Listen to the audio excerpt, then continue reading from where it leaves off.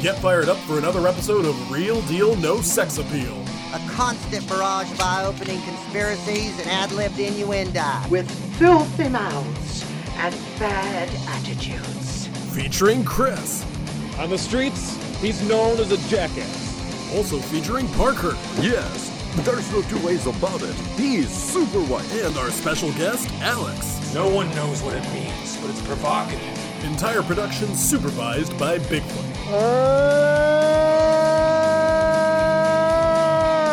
Now, let's join the boys for their latest episode.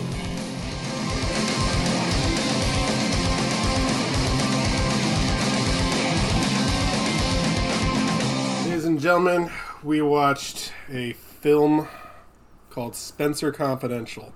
An aside, briefly.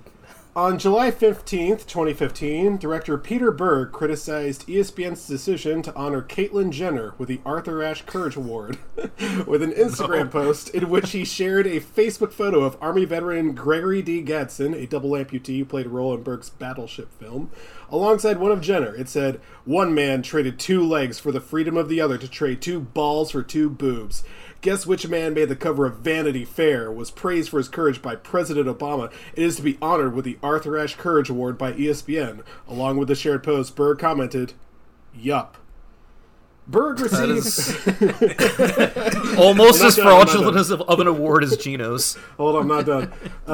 Berg received both praise and condemnation for the post. He later said he had the utmost respect for Jenner and other individuals with serious mental illness, but released another photo with statistics. Jesus Christ. Is that why he likes Boston movies so much? He then released another photo with statistics on veteran suicides. Oh my god.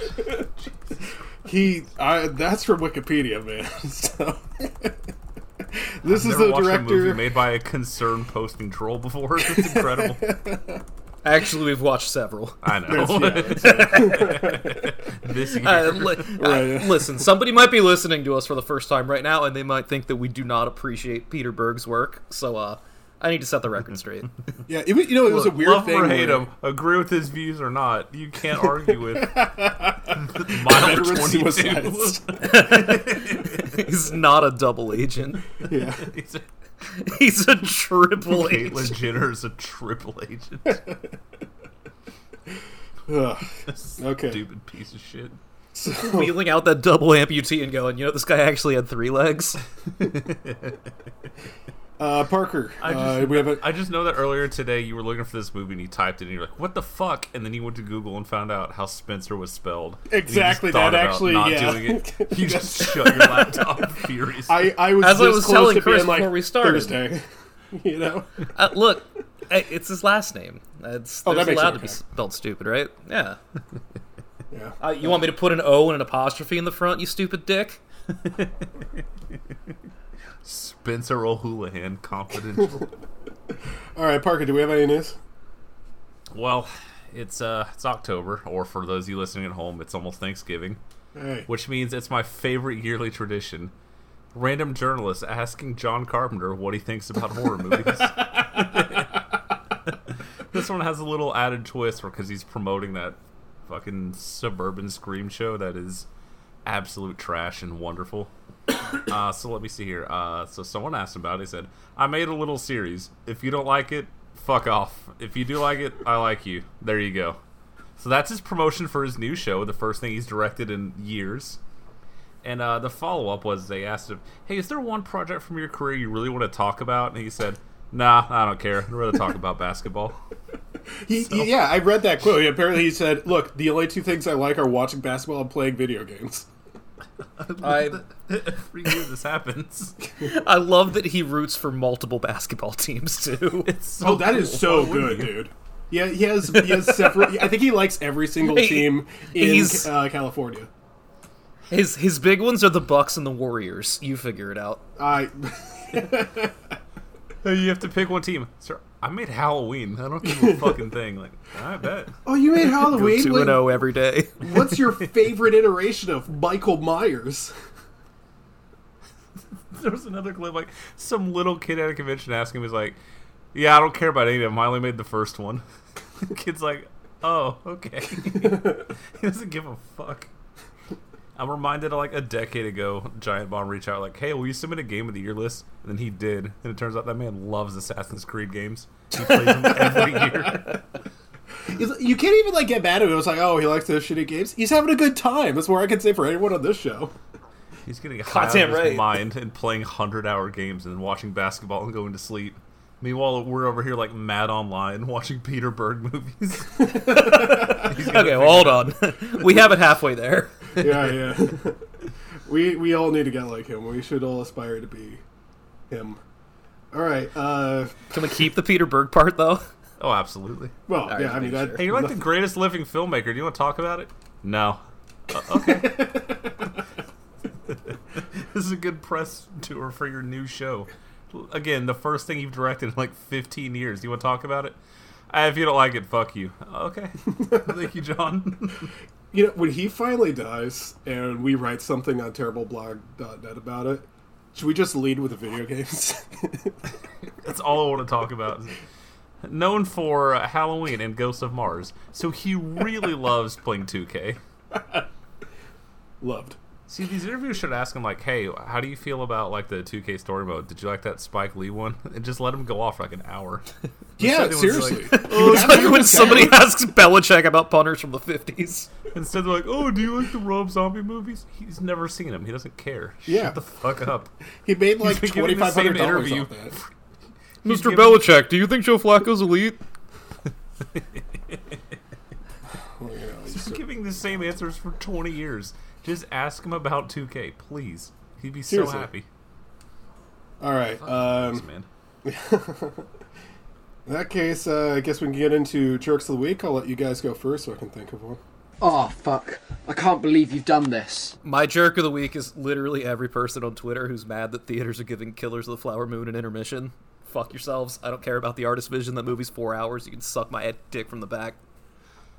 This is a new development. I would have seen it over the weekend had I known that. Yeah, I saw there was that runtime of like, I don't want to get up. I'm not doing. There was someone like that was like, there's going to be an 8-minute intermission halfway through the movie, and so it was like, I'm actually offended on Martin Scorsese's part. I'm like, all right, wait till it comes out on streaming or see it elsewhere. Fucking come on. Yeah, it's an Apple movie. It'll be online in like 2 weeks. It's fine. Yeah, calm down, nerd. When everybody will be able to take whatever intermissions they want. So. Yeah. All right, offended.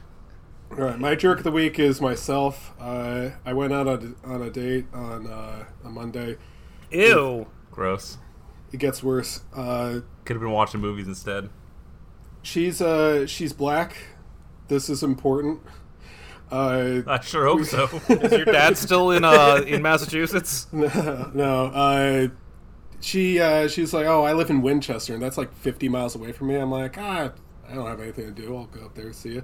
She's like, oh, you pick out the place. I'm like, okay. I looked up somewhere online that got some good reviews, and it was like, okay. But as I was Josh, where the value was, as I was walking through it, I was like, man, I feel like I stepped into like one of those time portals. You know, it was like it felt really old fashioned, like cobblestone roads and everything. No, and I passed by. I got there a little bit early. I was like, oh, look around this stuff. I saw a statue, and I went up to look at it. It was a Confederate War memorial. It was right across from the restaurant. So the entire time, I was like, just don't look behind you. And I was thinking... It's like going to Brazil. The whole time, I kind of felt like it was like one of those like Larry David situations. Like, oh, I'll get like a white sheet to cover it. Oh, no, that's worse. Hey, I'm looking for you. I don't see you. I'm standing by the sidewalk across the street next to a... Just turn your shoulders. That's where you're going with that joke. Okay. Yeah. I'm learning and growing. Thank you. My jerk of the week. So, it's not really a secret. The one sport I really follow is football. I don't care much about baseball. So I'm looking at the scores and I'm confused because I could have sworn that Philly had the best fans on earth. That's what I'm to understand. So if the fans are so good, why not make your team win at home in Game 7? Am I missing something? Do I not understand the rules of baseball? Did you guys know? Did you guys know that Trey Turner was bad all year, and then we cheered for him once and he became good? I simply don't understand. It doesn't make sense to me. They're the best team in the world with the best fans in the best city. Why lose? I'm so happy that I've not watched a baseball game in a decade. And I can just immediately go on the baseball channel and ask, like, hey, man, what happened? And just get, like, a paragraph, like, this team all year long. Like, yeah, I know you did, dickhead. Fuck him. I did like Duxwood fucking coming in there out of nowhere being like, I should get one of those Brock Turner t-shirts. It says we cheer I fucking gasped when I read that. It's underrated poster. Yes. Humongous shout out to my dad, like, being on the verge of buying World Series tickets. Had his credit card out. The tickets were $800 each, and then the fees were another $800. He's like, we'll do the All-Star game next year. I'm like, yeah, it's probably fine. I could feel Jesus Josh's Christ, influence, like, pass over him.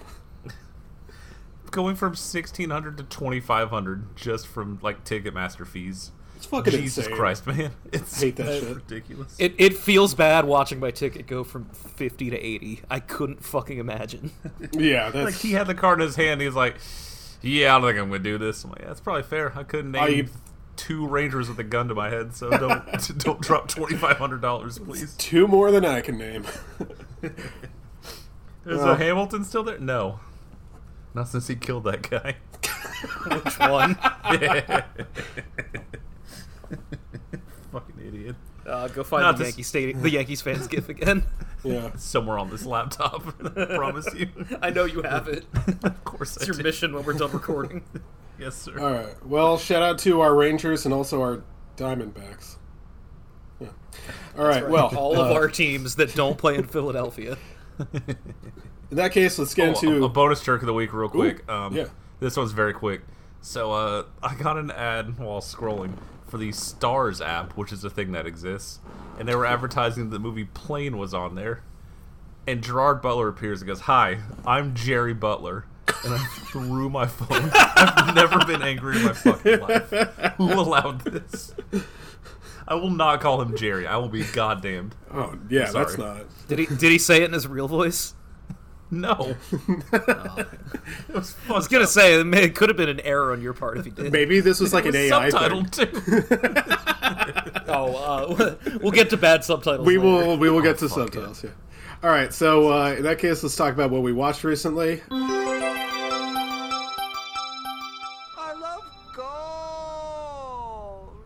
Because I watched Gold Rush, season 4. Oh hell yeah, dude! Episode 6. Let's go. Oh my god, I forgot. You started your week with this. I'm so proud of you. Yeah, actually, this is actually the worst thing I watched because they don't find any gold in this episode. So get used to that. Bad news. I was fucking furious. I was madder than the people who are actually out there looking for gold. You madder than the Dakota boys in their glory hole. Can we talk about the fact that they went to South America to look for gold? It turns out that was not virgin soil. That was someone else had already dug there. They were digging up trash bags the entire time. They wasted the entire... First of all, that dirt was like fucking terrible. They should have known. I feel like they've done this before. They just fucking screwed that up. So, they're out. They have no gold, so no reason to talk about them. Let's go up to the Yukon to find that the frozen tundra. See if they have gold buried in the ice. Well, the guy who's running the operation is 18 years old. It has the worst kendo scars I've ever seen. Is this like a nepotism thing? It's just like, or did he like have a bunch of money from like his gold hunting family, and then he was like, oh, I'll buy a company, and then I'll have to make like old bearded men listen to me. Well, so I unfortunately do know the answer to your question. If you wanted it answered, and it wasn't rhetorical. Go ahead. He comes from a family of gold miners, but that's his first crack of doing it himself. So, I don't know how I to... try and be like a good employee. I try and be a good person, but if I was up in the Yukon and this little shrimp dick kid started shouting orders at me, they would never find him, I promise you. I just want to say for the record that he's a mainstay on the show. Like, I'm pretty sure he's still on there. There's a season, like 6 seasons later, where just the girl that he's dating at the time, because he's finally hit it big, is just up there, and he just makes her run the backhoe, and it's unbelievably good. Well, I know he comes Parker from a will family. win you over. I knew he came from a family of gold hunters, because at one point he's riding his team a little too hard. And they're like, come on, we don't want to work this hard. And he's like, oh, come on, I'm your boss. You got to do what I say. And he's like, oh, my team's not listening. I'm going to go talk to Grandpa, who's 93 years old and can barely stand. And he's like, yeah, I'm having trouble with my team. They're not really listening. He's like, you know what they like? They like it when they get paid in gold. Don't shake my hand, give me a hug. So he goes back to them. He's like, hey, guys, I need you to work harder, but when we're done, you'll get a cut. And they're like, thank you. That's sufficient motivation for me. I was like, were they going to do that anyway? Wasn't that the whole reason they came out? Fucking Grandpa from Texas Chainsaw Massacre. I have to admit, I didn't love this, although I'm dead serious about this. I can see why you would just fucking binge this for days on end, because like, oh yeah, you gotta see them find gold. Yeah, exactly. I'll fucking find it too. It feels like I should get a cut though, but also there was some stuff that interested me. Like, I'm really interested in the machinery that they used, and they were really good at explaining, like, this is what this is used for, and this is how the ecology of the area. This is how we're raping the ecosystem to find precious metals for Zales. I was like, wow, this is all interesting stuff. But the real draw here is the announcer. The best way I'd put it is, Parker, who's that magician guy from Venture Brothers? He sounds like that guy, but like more American. Dr. Orpheus? Yeah, he sounds like Dr. Orpheus. He's like, he had to go see the one man he trusted, Grandpa. With all their fake-ass made-up gold mining terms? Yeah, so like glory hole. Glory hole. The glory hole is not sluicing properly. I'm like, oh boy, I'm not getting a lot done today. Yeah, happens to me all the time, buddy. I can see why this is. Babe, I drink too much. Gold Rush. I didn't know there were fucking like 16 seasons of this shit. Oh, dude, it's. They get better at mining gold over time, as one would hope, but also like by like the 8th season it just becomes like modern Marvels, where there's like infographics that show them how the sluice machines work and shit. It's like I'm actually kind of impressed with how much I know about mining gold now. See, here's the thing. I feel like I could do this, which is an important part of any reality show, as far as I'm concerned. Yeah. Sorry. Now, I've mentioned in the past that like I kind of get down on some reality shows because when they're like obviously scripted, it kind of takes me out of it. I don't think they're scripting this, you know? I don't think there's a whole lot of scripting going on here. That's what makes it so good. There's no fucking contrived arguments. It's just these morons in the jungle like, I don't know how we're going to cross this bridge. You tell me, buddy. Just like, oh, I sliced the hydraulic hose, and it cut to some guy with a beard down to his sternum going. There's a lot of that. So how do we feel about the Hoffmans?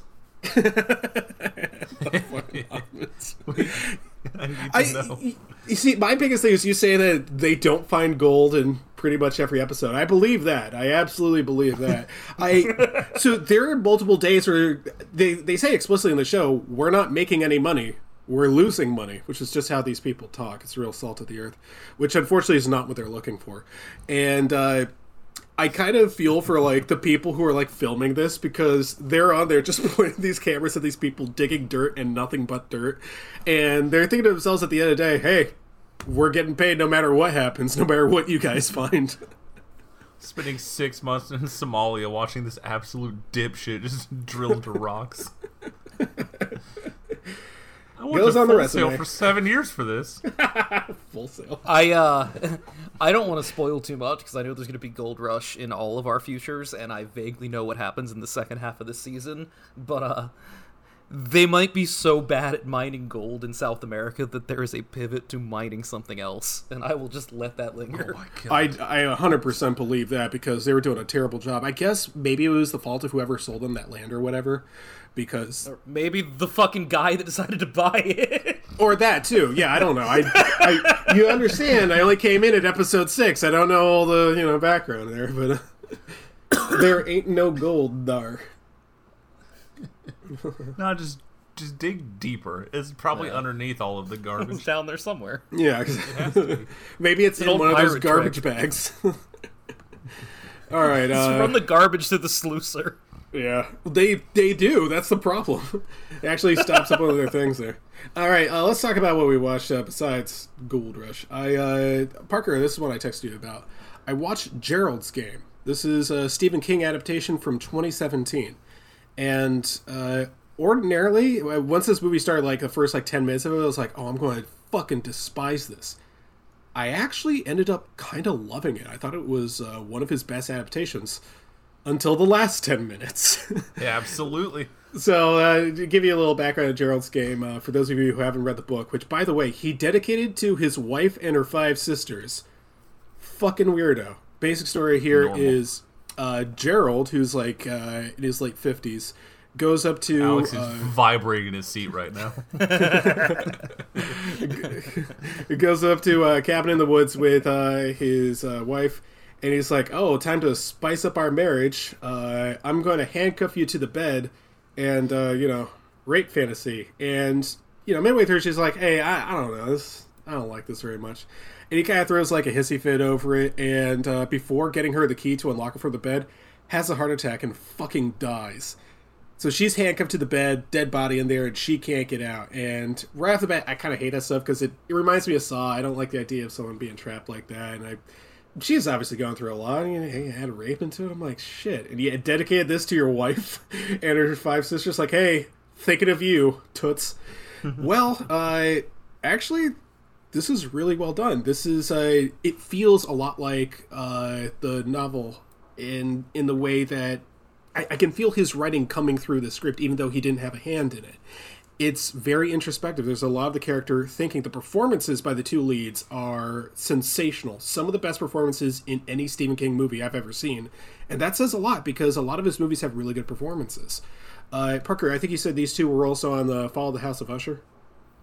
Yeah, they're in all of this guy's stuff. Pretty sure they both show up in Dr. Sleep, which you'll be getting to eventually.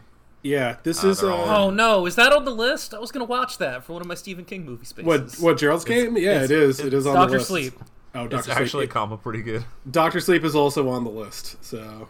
It's also back to the drawing board. It's also 3 hours, so... Anyway... I know that, but I can take all the intermissions I want. Right, exactly. I'm actually offended for you. Now, this is Stephen King's vision, or some other guy, I guess, but... Yeah, I guess. Gerald's Game is good. It is, at times, a pretty tough watch. It gets pretty serious with some of its issues. But overall, this is actually really good. And then the last 10 minutes happen. Parker, what the fuck? I don't, dude. It is it's such a jarring total shift that I feel like we could do an episode just on those last 10 minutes. It's insane. It's the dumbest fucking thing I've ever seen in my life. I don't know how else to describe it. It's like, oh fuck, did you turn in the movie? They're like, hey man, you forgot something. Like, everyone get in the courtroom quick. We gotta figure this out. It really does feel like they finished the movie because the movie ends. The movie's done. That story has ended. And I feel like they handed it to Stephen King. It's like, hey, what about the last 10 minutes for the book? And they're like, do you want Mr. King to tweet about how good this is or not? Get in there. I feel like he just kind of loomed over them because he's 6'4". He's like, you remember the Lawnmower Man incident, right? And they're like, okay, fine. Put in that weirdo serial killer thing. I'd love to tell the media about what a faithful adaptation of my story this is, but unfortunately, you're just missing this big chunk. It doesn't matter. It doesn't need to be literal. It's like, yeah, it does. It's not like Stephen King just puts his stamp of approval on every single movie he's ever seen. Dude, the amount of movies that man goes to bat for randomly. You won't hear from 3 months. He's like, guys, The Flash is a masterpiece. It's like, what? Hell yeah. Who gave you We The love Flash? Stephen King. Why are you watching? He really does feel about movies the same way that John Carpenter feels about video games. Maybe it's a cycle. Maybe Shigeru Miyamoto discovers a book and every once in a while he'll be like, oh my god, have you guys heard about Goodnight Moon? So, yeah. Isn't this basically how half the Kojima games get made? I guess. Isn't this how this podcast got made? Look, Hey, did you ever see Spenser Confidential? Put us in the time warp back to Chris and Parker from, 8 years ago? Oh, memories. All right, well, what else did I watch? I watched The Martian. I had never seen The Martian before. And hell yeah, dude. Yeah. What'd you think? It's a good movie. I had some problems with this one. I think there's a little too much quipping from Mark Wahlberg. The whole time I was like, that's the thing. Is like I kind of felt like if you replaced it with another actor, I would either like it a lot more or I'd hate it a lot more.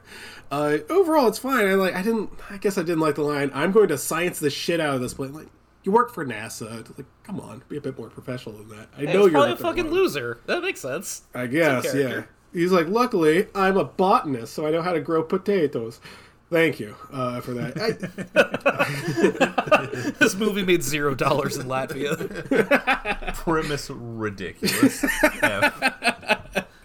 You know what was fucking wild to me was I don't think this was a Chinese co-production. Either that or I'm thinking of something else. But I thought it would be a Chinese co-production where it's like, oh, China's going to help us get down. I was like, okay, you're playing to their... Turns out they didn't put any money into this. We were just begging for their audiences here. But overall, it's good. It's a good movie. I don't know if this is specifically what I'm looking for science fiction, but ultimately it kind of reminded me of what I liked about Apollo 13, in that it's a lot of people working very hard to save even a single life. And I think that matters.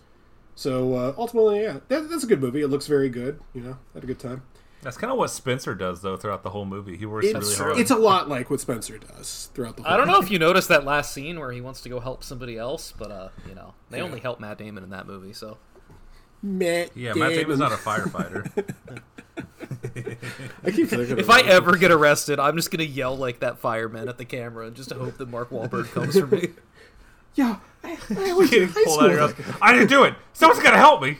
Help me, please. I'm a disabled veteran. Someone please send help. Just don't do it during hockey season. All right, more science fiction. War veteran, please help me. This is one that Alex loved. Ex Machina. This is an A24 production. Yeah. We're joined by Steve-O, and now I've said before that I like science fiction movies that are about something, and Ex Machina is about that. It's like, what if you made a robot, and how would the robot feel? That is so totally creative, original, and unique, and has never been done in every single book and movie. So this is like the same dilemma that L337 had in Solo: A Star Wars Story. Better movie. Yes, that was absolutely a better movie than Ex Machina. Look, I don't mind. I'm so glad you hated this too. I didn't hate it. No, I didn't hate it. I definitely had problems with this. This is like all the problems of A24. This is really slow, boring shots, and the music is just a dull, like, rumble throughout the entire thing. It's like, yeah, it's supposed to make you think. I'm like, not really, This won the Academy Award for... Yeah, this gave me the Academy Award for Best Special Effects. All right. Yes. Might have been a down year, I don't know. No, this is the same year as Mad Max Fury Road, with all those, like, practical effects and everything that look really cool. Yeah, you would know that. So, kind of... Actually, no, wait. I think it was in the same category, so I could be wrong. I don't remember. Fuck it, that's not important. Ex Machina is not really worth talking about, because there are a lot of people out there who fucking love it, and I'm really just not one of those people. I still don't know how to say that actor's name. Is it 2 syllables or 3? It's Shaquille O'Neal. So, next one is The Love Witch. Have you guys heard of The Love Witch? Parker, I know we have. Myers in this? No. No. Better movie? If only. No, The Love Witch is, this is by a female director whose name escapes me. I just remembered that she made the news. She made the news recently because she really criticized Barbie. Because she's like, that's not real feminism. Pick Fuck you. Yeah. Anyway, so she showed us what real feminism was in 2016 when she made The Love Witch. Parker, you like horror movies that are over 2 hours, right? Incorrect. Don't ever say that again. Parker, you like the 1970s, right? No. Oh, so it's like a double negative, right? So you would like this. So shit, you might be right. Actually, I'm not being fair because it's actually more of a throwback to the whole visual style is a throwback to the way that movies looked in like the late 60s, maybe early 70s. And, well, that's different. I love the late 60s. I just hate the 70s. Now, I gotta tell you, it's a gimmick. That's all that it is. It's just a gimmick. And I've said before on the show, like, I love gimmicks. William Castle, you're my hero. But this isn't in service of anything. It's just fucking lame. The basic idea is there is a witch, and she loves men to death. And it's fucking lame. It's fucking horrible. I hate so much about it. The characters are annoying. Like, the worst part is, like, the fucking Letterboxd reviews. Let me tell you the top 3 Letterboxd reviews here. Because we got to talk about how the community feels about this. First one on here. This is how I imagine Lana Del Rey living her life. 4 stars. Okay, but what's her sign? 4 stars. 3,180 likes. Samantha Robinson's eye makeup deserves its own Academy Award. 4.5 stars. She has, like, blue eyeshadow throughout the movie. It's great. Chris, you gave this more stars than Spenser Confidential. Your thoughts?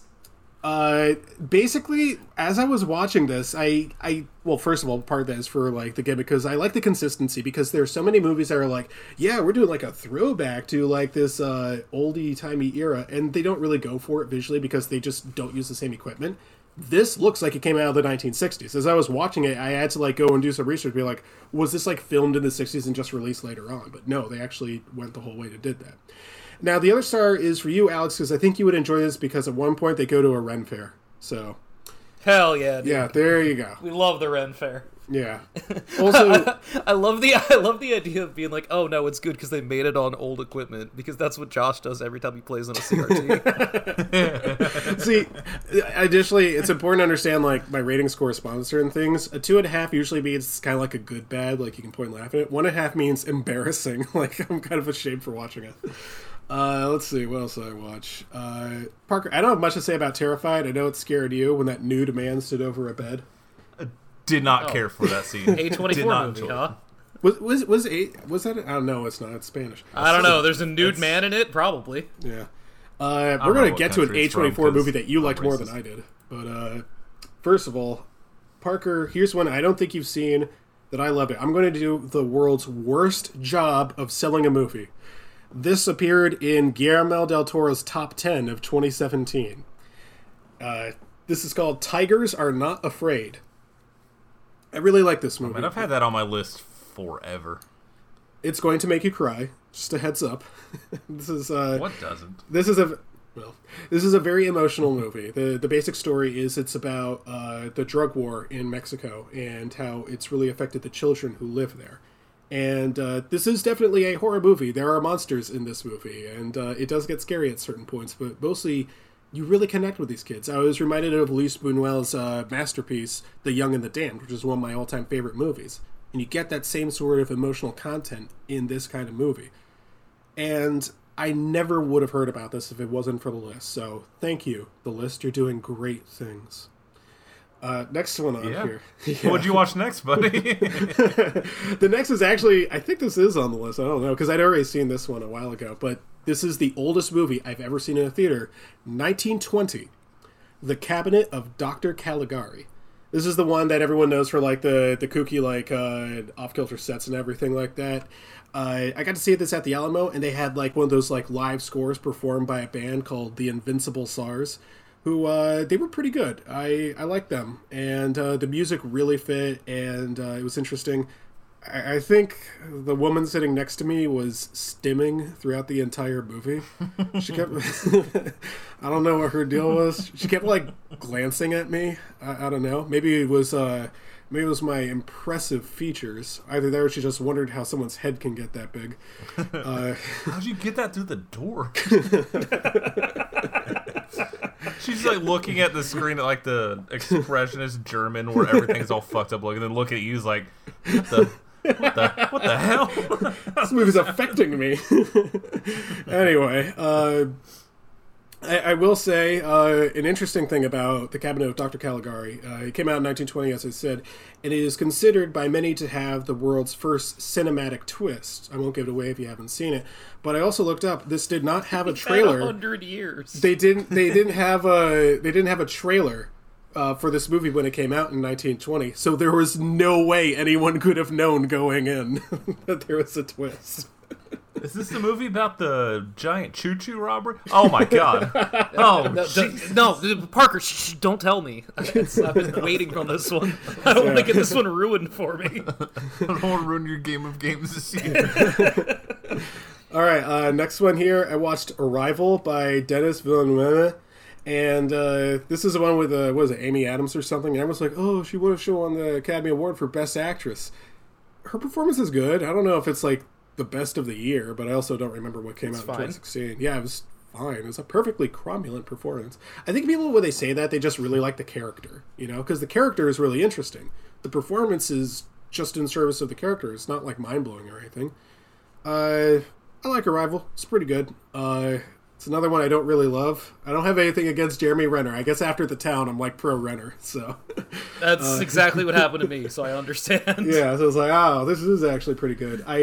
I do like the twist in this one. I think the twist is rather well done because it breadcrumbs really well.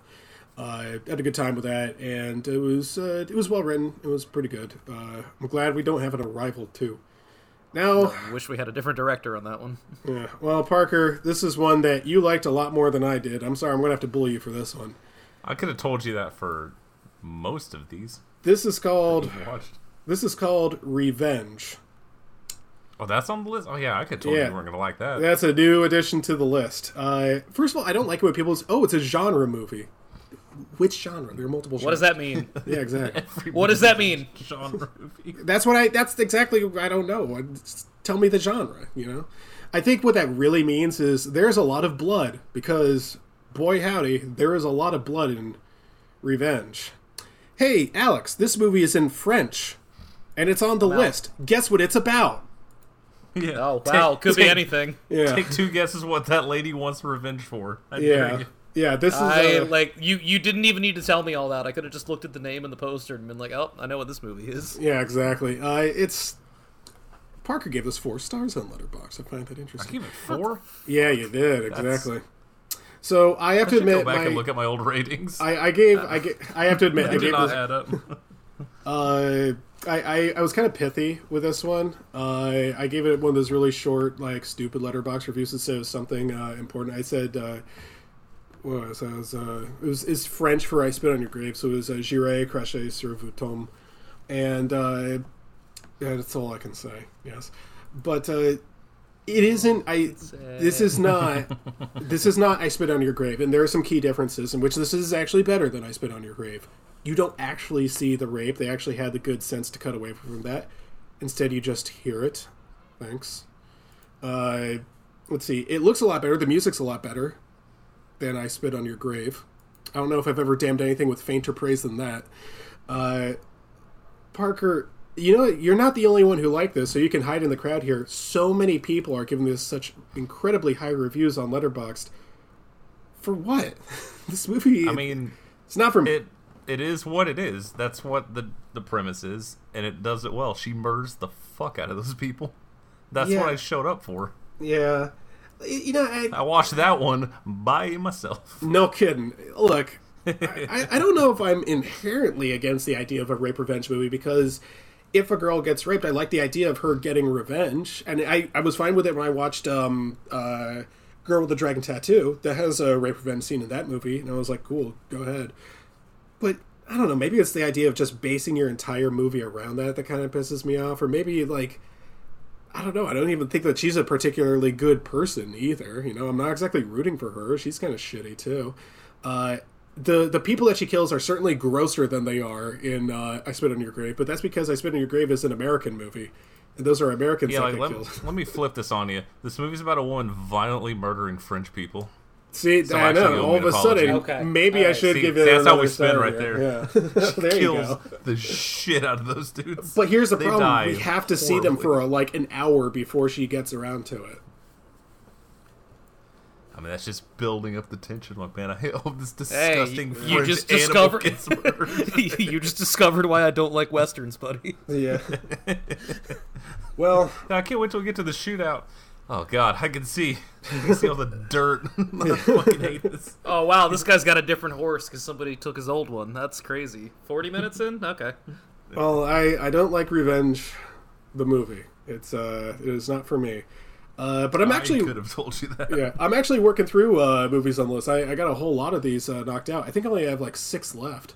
So hopefully next week I can get to Dr. Sleep. I know Parker... Hopefully there's no 2024 update. Yeah, hopefully the guy who's doing this just fucking dies. He won't do anymore.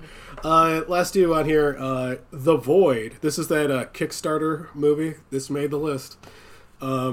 I really like the creature effects. They remind me of John Carpenter. I'm not going to ask him about this movie. What?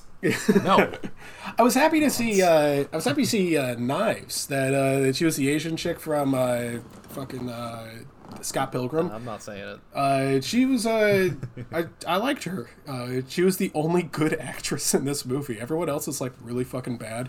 The writing is not particularly good either. But for a movie that's clearly not made for very much money, I thought it was something I could appreciate. No, and now the movie lives and dies by the weird, fucked up looking monsters and gore effects. Right? Yeah. Once it does pretty well. Everything else, nope. Yeah. Now for Alex's favorite A24 horror movie. Let's go. It Crumbs at Night. Now this is one that. Alex, you like this a bit more than I did. I definitely appreciate it, especially because this is so unlike most of the other horror movies on the list. You know, A24 are always trying something different. This one is, I think the fun of it is that a lot of it is just waiting around and a lot of world building and like the character development before stuff really gets going. The reason that I like this movie so much is twofold. The first one is there were 3 early 20s girls sitting in front of me at my theater showing of this, and they just kept going, "I don't get it," to each other the whole time, which was so good. But I think that, you know, as I said earlier about Gold Rush, in certain forms of media, I like to be able to picture myself and what I would do in these situations. You compare something like this to something like A Quiet Place. Yeah. Like, the not knowing in this movie is compelling to me, because if I didn't know what was out there, then I would be compelled to act in at least similar ways to the ways the people in this movie are asking. If there's monsters that are going to rip me apart the second I make a sound, I'm running out and just yelling Yoda noises until I die. Like, fuck that. I'm not dealing with that. This, however, I can get behind the premise. Okay, I think I could see that. Yeah, I don't know if it did quite that much for me because I didn't think I cared about the characters all that much.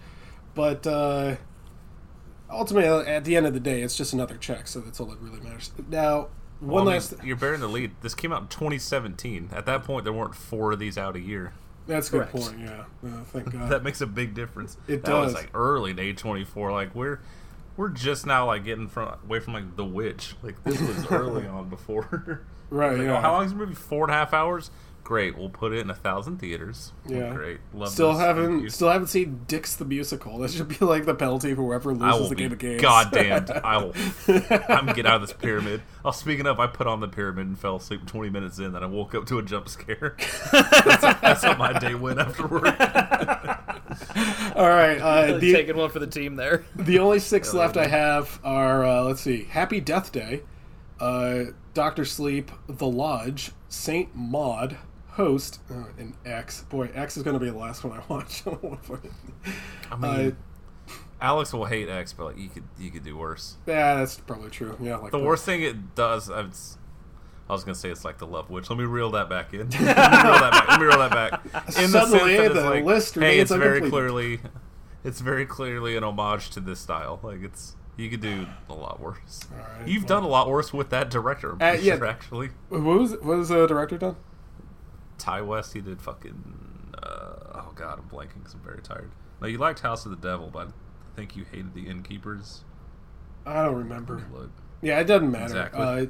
One last thing here is I read the book version of Something Wicked This Way Comes. I had previously seen the 1980s Disney adaptation, which I thought was excellent, and I strongly recommend it to anyone who wants a really good October movie. This is a book by Ray Bradbury, and I was blown away. This is really, really, really well written. It is excellent in its prose and diction. The only thing that's kind of funny about it is the main character's name is Jim Nightshade. That's such a fucking Luke Skywalker-ass name. So, all right, Alex, what'd you watch? Oh, right, I remember. All right, man. All right, so let's get the bad out of the way first. There is no bad, because I only watched one thing, and it was the Immortal. Yes. Now, at this point, I don't remember if I watched episode 5 or episode 6, because I know Chris watched the wrong one, so I had to go back in time to watch this one. Sorry. So I guess I must have watched 5. Yeah, no, that is absolutely okay. Hang on, time travel music is playing right now. Keep that handy, God, buddy. do you guys feel something?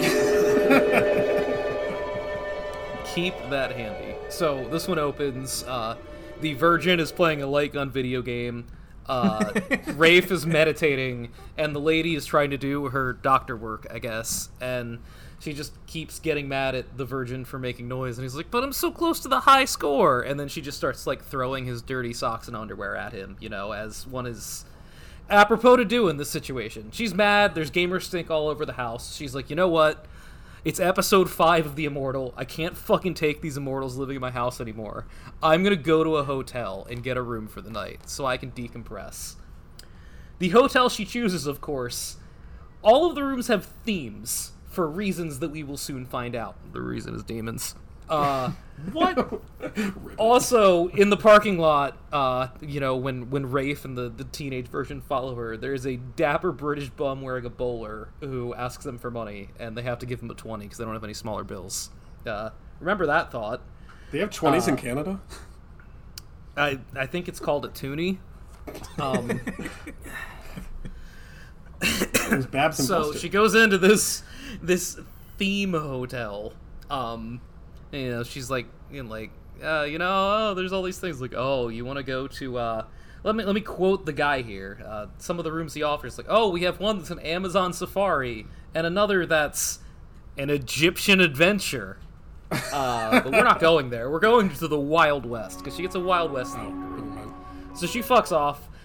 The Virgin is standing behind her in line. He's like, yeah, I too would like to stay in this hotel. And he's like, oh man, I don't have any money. I just gave it to this fucking bum. So he starts to walk away. And then the guy behind the counter, like, flips a switch under the desk and a bunch of balloons come out. And he goes, oh, you're our 1,000th patron. You actually get a room for free.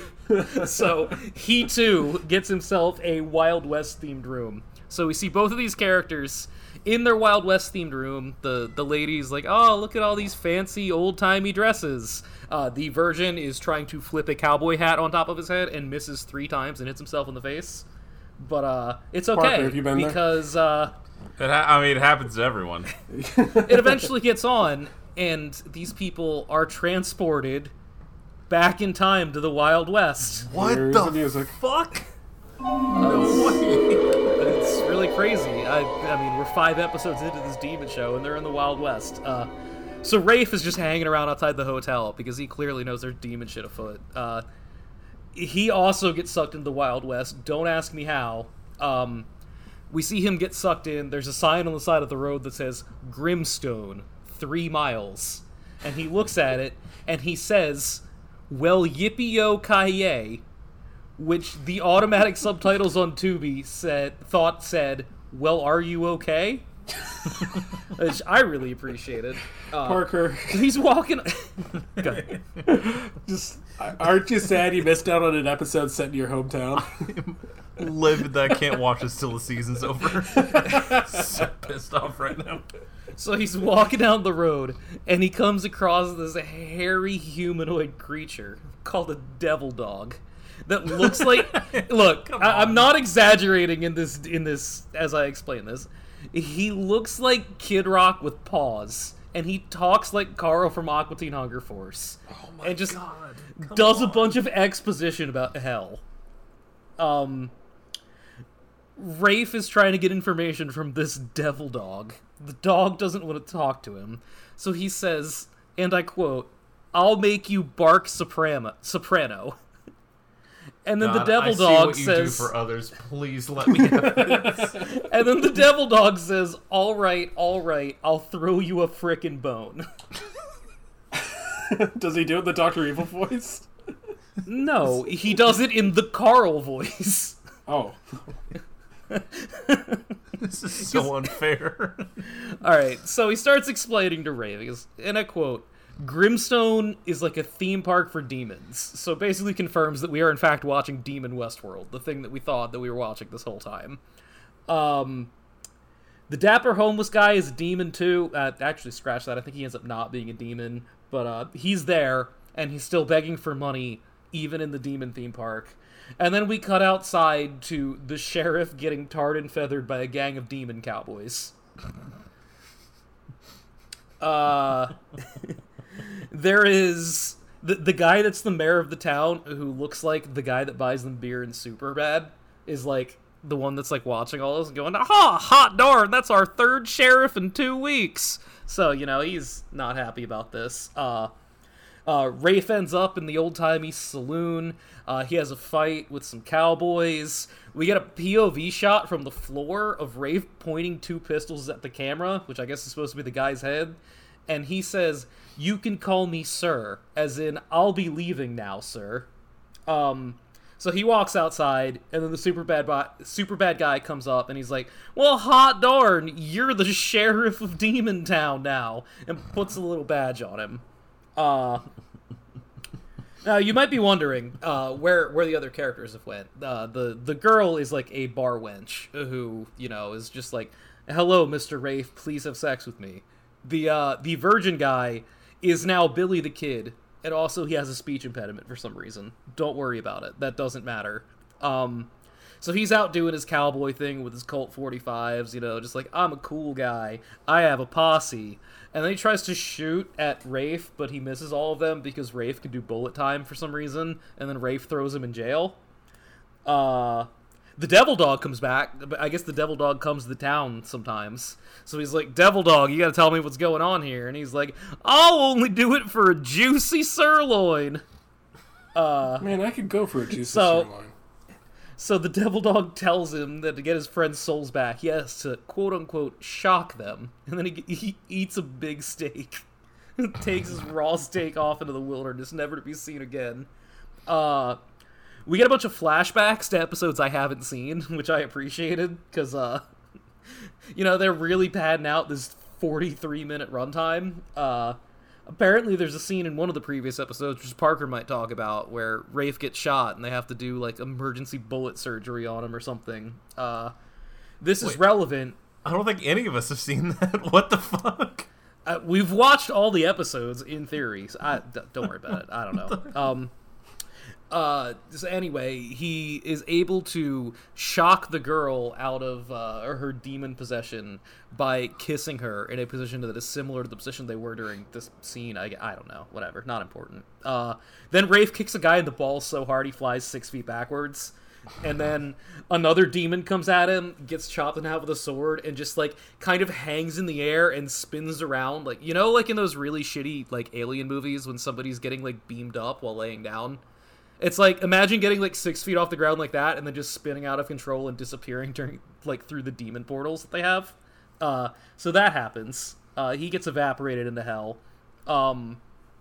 Then we finally properly meet the guy who runs Demon Westworld, whose name is Gates and carries a whip. He comes down, he's just, like, smacking his whip all over the place, like, "I'm gonna keep your soul forever, Immortal." He dies in about 10 seconds of this fight, and then, you know, he does the thing where his head goes all crazy, he gets sucked through the demon portal. We cut back to the real world, and all these confused humans are stumbling out of this fucking motel, and then the Virgin and the lady start bickering about cleaning again. So, 10 out of 10. Greatest show I've ever seen in my life. I really hope that I win this week and get to watch more of it, because I take better notes on this than I've taken on anything for this show ever, because I can't afford to forget any of it. It's so jam-packed with content. There's so much happening. It is unbelievably good. Everyone at home, you should drop what they're doing and just watch all 22 episodes of The Immortal on Tubi. Like 45 minutes a pop, even with the ads. You'll be fine. It's insane that they're 45 minutes. I don't know what the fuck they were thinking. Greatest show I've ever seen. Parker, what did you watch? Oh my god.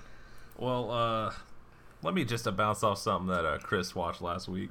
Boy, if you don't like VHS 2, VHS 85 makes VHS 2 look like Godfather 2.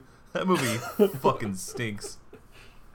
Every single short is like, oh, this could be a cool premise, and then it just falls flat, and then it goes off to the next one. It is, as someone who is a big piggy for anthologies and found footage, absolute dog water. That one stinks. I watched another movie that had a solid premise. This is another Shudder original called Night of the Hunted, not Hunter, like the good one. So, the premise is this woman, it's like the middle of the night, her and her boyfriend are driving. They stop at a gas station. She goes inside, and there's a sniper just hanging out at a billboard. That's your setup. And it's like really solid for like 30 minutes because it's the middle of the night, so it's like everything's pitch black except the inside of that store, and like the billboard's kind of lit up in the background. Everything else is pitch black. She finds a walkie, and the guy's able to talk to her. And you're like, all right, this is pretty good. And then the guy starts talking. And when I say, he does not shut the fuck up for the next like 80 minutes. And it's nothing but fucking vaccines and conspiracies and your people and cancel culture and holy Christ, dude. Like, we watched a lot of movies, so like you have a good internal clock of like how far along a movie is. I had to go pee, so I paused it because I was like, all right, like we're wrapping up. And there was still a whole third act left, and I wanted to shut it off so bad, but I'd already committed an hour to it, and I had to finish. It's such a cool premise. It's like one of those like slick one location. What do you do if you're in this situation? How do you get out? How do you get to help? And then it's just a man fucking rambling about cancel culture for an hour. Absolute dog shit. Furious. Now, a show that was good. We finished The Fall of the House of Usher. And, look, everyone says it's like Succession, and they're not wrong. But my problem is it becomes really formulaic at the end. Like, you find out in the first episode that he's got 5 kids and all of them die in horrifying ways. He tells you that straight up. Because the whole thing is framed around everyone's dead, everything's falling apart, and he's giving like this final interview to tell the truth about what happened, how he rose to power and all that. The first death is fucking gnarly. Like, the very first kid that dies, they're having some big old fucking like warehouse orgy, like some real eyes wide shut kind of shit. Where everyone's in there just doing designer drugs, they're all sucking and fucking, and then at midnight, the sprinklers are going to come on, everyone's going to get soaked, and then the suck fest is really going to pop off. And then the sprinklers come on and it's fucking acid, and it just melts like 100 people. It's real gnarly. Jeez. And then nothing else ever lives up to that again. So it becomes, alright, here's an episode. Guy's talking to the guy. He saw the ghost of one of his kids. Let's find out how that kid died. And that's like 5 episodes in a row, and the first one's the best one. And these episodes are an hour long each. So that becomes a little tiring near the end, I'm going to be honest with you. But the third kid gets mauled by a chimpanzee. Hell, so, yes, you know, we're like, back in. we get back into it. It becomes very clear that there's only one way this show can end. But also, you know, a show that's very similar to Succession that also only had one way it could end. That doesn't make it any worse. It's just by hour 8, you're like, all right, man, I see where we're going. Let's get there. And then, in fact, it goes exactly there. And you're like, all right, that was pretty good still. I have to say it was very nice to see Mark Hamill playing someone that isn't Luke Skywalker and being able to, like, act. That was a very big surprise for me because he doesn't get to do that ever unless it's, you know, a voice acting role. But, pretty solid. I enjoyed it. I mean, still not as good as Hill House. That's still the goated Mike Flanagan show. Way better than Bly Manor. That show was dog shit. Alex, I know you remember investing 6 hours and then being like, actually, it's because of a curse. You're like, cool, thanks. Appreciate it. Unfortunate. I'm going back and watching Midnight Mass now because I like this enough to give that show a shot. And let me tell you, never seen more dead cats in my life. Holy shit. Yeah, we watched like 3 episodes of that, just never kept going. My God. As someone who, Chris ragged on me for watching rape revenge movie. I'll sit through just about anything. That dog dying, I had to fast forward. I was like, this is Jesus Christ, man. That dog died so horribly. But the show's pretty good so far. So yeah, Fall of the House of Usher. One of those shows that like people will watch this month, and then November 1st it'll be off of their spooky homepage, and no one will ever talk about it again. But it's good. Like everyone's good in it. He uses like all the same actors in all of his shows. They're all good. A lot of good breadcrumbs. A lot of good foreshadowing. Like a solid week-long investment. Hey, you guys know I don't like history, right? Well. Yeah. So we go back in time to jolly old England, right? With my good friend, Queen Victoria, friend of the show, or as I call her, V. Let me tell you, this is the most boring fucking show I've ever seen in my life. I hate that this is part of the Game of Games so much. What news of the bedchamber crisis? Oh, buddy, is there a bedchamber involved? Because since I last met V, she's gotten married to this bloke, right? And we opened these two lovebirds really shagging. He's just giving her a proper rogering. And they're just like, oh, well, we have a state dinner coming up. And like half of this episode is, well, I you should walk me to the dinner because you're my husband. And they're like, oh, but he's not blood royalty, so like I should walk you to the dinner. And that's 20 minutes of just bickering about the formalities of how to enter this state dinner party. For those wondering at home, the husband does not, in fact, get to walk her in, and he just spends half the episode walking around going, I've no place here. He's just muttering around like some fucking 90s fucking Hugh Grant bull. Dude, I fucking hate this show so much. He's just walking around flabbergasted. And then at one point, he just so we'll have this episode's about this dinner party, right? And then after the halfway, we're like, guys, we gotta do something about all these slaves in America. And I lean forward like, excuse me? What are we fucking talking about? So we decide we're gonna take a stand about this barbaric slave trade in America. Luckily, Great Britain would never partake in something so disgusting. Would never go to another country and take their natural resources and or people. But they got something to say about it. And by they have something to say, I mean the cuck husband who just walks around muttering, I don't know what to do. He's like, I'm going to give a speech about it. And then the whole rest of the episode is this nervous prick just trying to work up the courage to give a good speech about slaves. And then he does, and everyone claps, and the episode's over.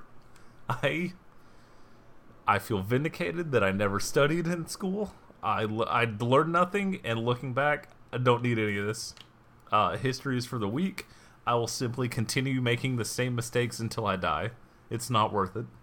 I refuse to ever learn anything ever again. Alex, your thoughts on this important time in history? Buddy, even I don't know about this period of history. It sucks ass, dude. And they're just name dropping. It's like, well, I'm sure if I lived over there, I would know who any of these people are. But I'll be goddamn if I click any of these highlighted names on Wikipedia. I don't give a fuck about any of this. This show is absolutely wretched. And when I say nothing happens, it is 20 minutes of a dinner party and then 20 minutes of, oh my god, I have to make them respect me by standing up and giving a speech saying, hey guys, slaves are bad over there. And then he does, and like some free slave like does a close-up on me as like a single tear. This beautiful, rousing speech. And that shit sucks, but what doesn't suck is the Immortal. Now, this has a very strong opening here. Let me pop this open. So, we get a cold open, which this show does well. It's just some girl who's like clearly 25, but just dressed like a schoolgirl. She's being chased by a demon with a goatee. He corners her, and when I say he licks his lips, he does like 3 full clockwise motions. He really gets every nook and cranny of his lips. Don't worry, Rafe appears wearing a leather duster and sunglasses. He better. That was the look I sent you both in the chat. He looked very cool. He asked the demon, do you want to do this the easy way? or the fun way? And the demon responds, the fun way, and then pulls out a shotgun and says, say hello to my little friend. But, this is important, he doesn't do an accent. So it's just some Canadian guy holding a gun going, hey, say hello to my little friend. And then he starts shooting. And then Rafe grabs his 2 pistols, does a nice bullet time dodge, lights the man up, pulls out his sword, kills him. He's doing spin kicks. We get the club music. We get the fucking stock club music where it's just a beat and a woman going, what? Over it the whole time. It's really good. He kills the shit out of this guy. And then it turns out it was just a regular dude. It wasn't a demon. So Rafe is very upset. He's walking around moping, talking about how he's never taken a man's life before. My job is to protect people. I killed an innocent man. It's like, I was about to rape that woman. What are you fucking talking about? But he's real upset. But luckily, the cuck boy and the parapsychologist find out within like 5 minutes, like, oh, don't worry. It's actually a demon that switches bodies with corpses. So it's actually okay that you murdered this man in the middle of the street. This demon, it wants to keep jumping bodies until it finds someone powerful enough to cause global chaos. And of course, with this budget, that means a state senator that's going into surgery. So, the plan is in motion. The demon is body hopping all around, just like going to the morgue and just hopping in different corpses, moving its way up the ladder. Meanwhile, a lady parapsychologist befriends a cop. The one cop on the force who believes in possession. Don't worry about it. Wouldn't you believe it? The cop leads her to the hospital the senator is staying at. The demon takes over the cop. She's very upset because she's grown quite smitten here. And a lot of the dialogue it feels like it was written by like a 13-year-old who doesn't know what sex is, because the way she talks about like having a crush on this man is unbelievably embarrassing for like 2 people in their mid-30s who are hunting demons. But so yeah, that guy dies. It body hops into the doctor that's going to operate on the senator, right? Now things are tense. It's like, oh my god, if he gets in the senator, he might be able to, I don't know. He'll be able to do something bad, though. He announces, oh, shit. Fuck. I forgot that this is what happened here. So before he escapes, he's still in the hot cop boyfriend. And he announces his big plan that when I take over the Senate, which I don't know how you do that with the one lady senator from insert state name here, because this was filmed in Canada and they didn't give a state. People have the right to carry grenades in 40 states. And then Rafe literally kicks the door down, pulls out 2 pistols and says, how about the right to bear arms? Which is a right they already have, you fucking moron. The demon escapes, goes into the doctor. We go into the operating room. He pulls out a scalpel, stands over the bed, says some shit, pulls back the cover to reveal that Rafe has taken the senator's place. He looks at him and says, hey, Doc, what's up? And then pulls out a sword. He pulls out a sword, looks at the scalpel and says, why don't you try this blade? It's a little sharper. And then he kicks the doctor in the face, takes him out in the hallway, murders him with a sword. No one sees this. They're like, man, that was crazy. We should work together. And then it abruptly switched to the next episode because Tubi cut out the end credits. So I accidentally watched 5 minutes of the next episode. Strong recommend. Still the best show on TV. Asterisk. And I think that's it for me. I watched that this morning because I wanted to end on a positive note. And let me tell you, I had a pretty good day. It's a really good show. You know what's a really good show, though, is this show called Spenser Confidential. It's like a lean hour 50. There's nothing you can cut out of it. I wish we had more of this. Maybe 22 episodes of Spenser solving crimes. By the way, that kind of... See, that's the thing. Ordinarily, aim too high. The movie is 2 hours long already. Which reminds me, one of the... I was going through like season 4 of Gold Rush. First episode is an hour and a half. Yeah, it is. Oh, Jesus. So, Spenser Confidential by Peter Berg. Now, for those of you who don't know, Peter Berg has done a whole lot of Mark Wahlberg movies, and Mark Wahlberg is for some reason associated with Boston. I don't know why. Anyway, I don't get it. This movie starts with a Boston song. Hell yeah, it does. And then it's like just like the instrumental part, the part where the keyboards go boodly boodly boodly boodly boodly boodly boodly. Then that's all of them. Mark Wahlberg. Yeah, then Mark Wahlberg beats the shit out of a cop and is sentenced to prison, and is confronted by white nationalist gang leader Post Malone, and beats the shit out of the first it's Stan Lee says, "Kick their asses," and he does. There's so many Mark Wahlberg prison quips here. It's honestly oppressive. Yeah, wait, Parker, you do a better Mark Wahlberg. No, we're not going to detour. Tell me everything you know about Post Malone now before we continue. Now, I want to know your whole... I've been familiar with Mr. Malone for some time. Actually, I think he goes by Mr. Post. He is ostensibly... I'm Mr. Post, actually. He is That's good.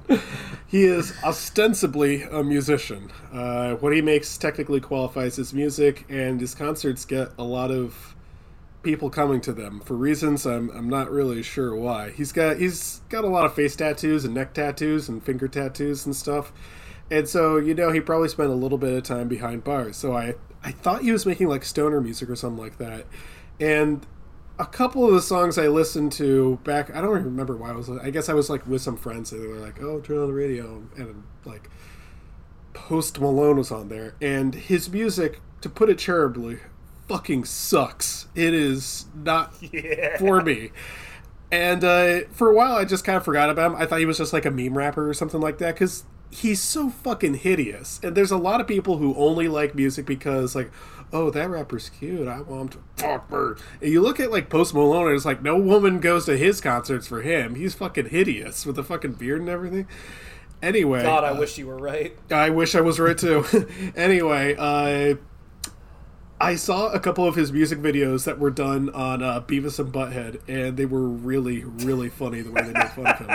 Yeah, we got to the bottom of it. Yeah. That's how you know the songs. No, I knew it. No, I was no, with no, some friends listening into my automobile. Also, they were on Beavis and Butthead. Like, yeah, fuck you, buddy. Yeah, that's how what I was saying.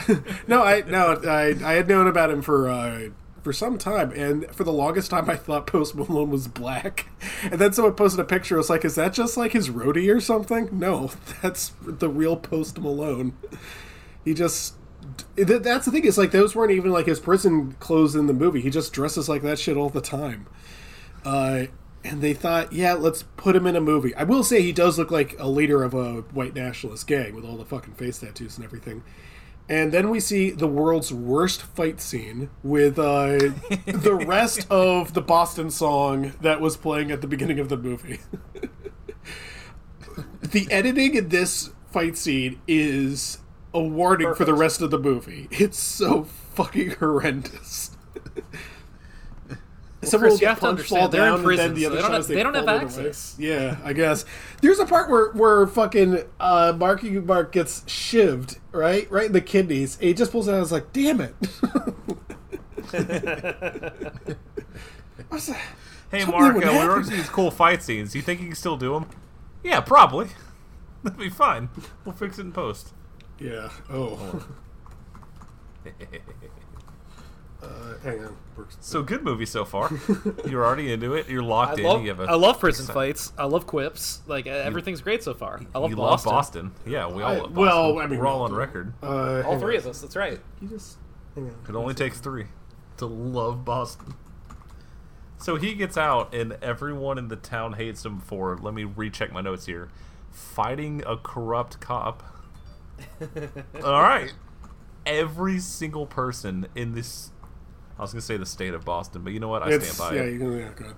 They despise this man for beating up a corrupt police chief. Well, no one despises him more than his girlfriend, played by Eliza Schlesinger. Christ. Are you guys familiar with... Are you guys familiar with this young woman's work?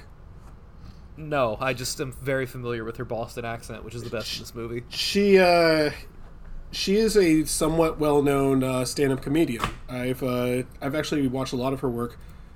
I'm a fan of her work. I think she's very funny. Then I saw this movie.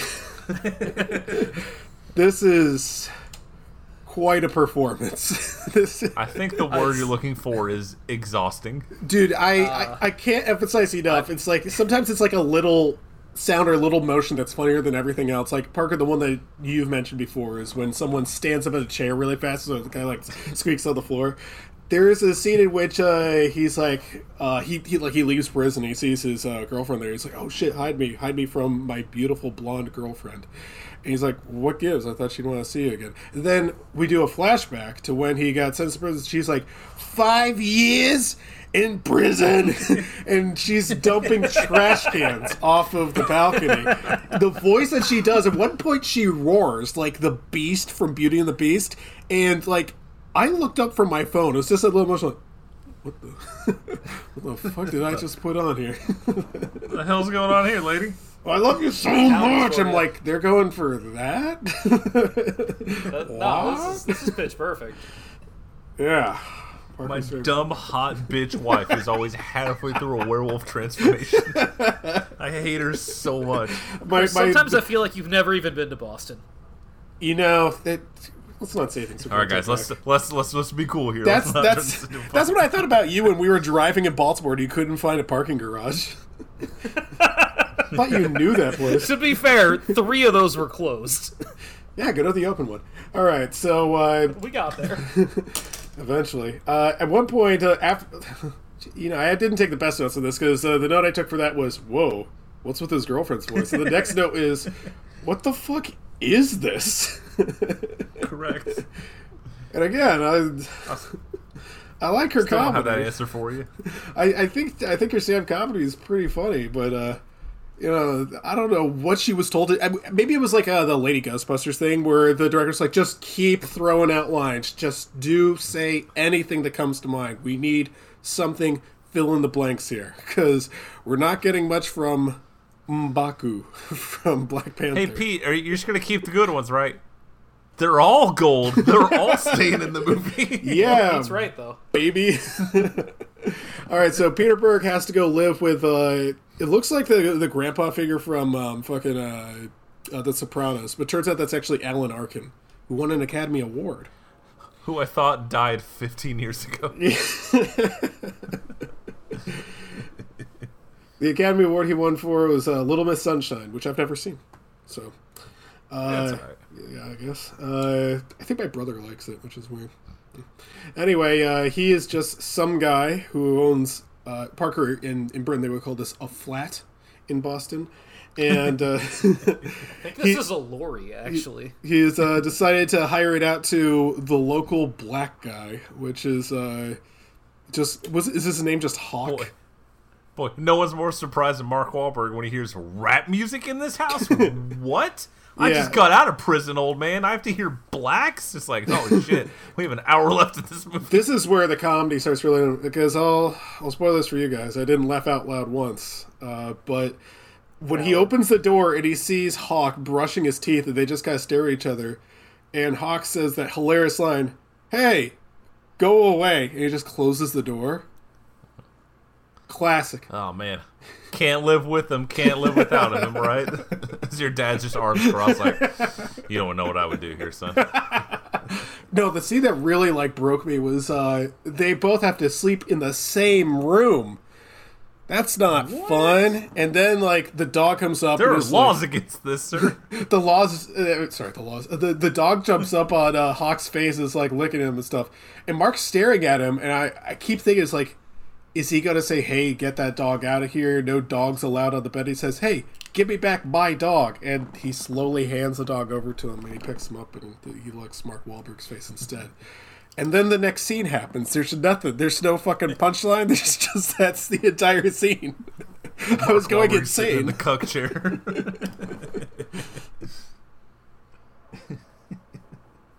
Yeah, this movie sets up a lot of jokes, and I don't know, man, just have someone yell something.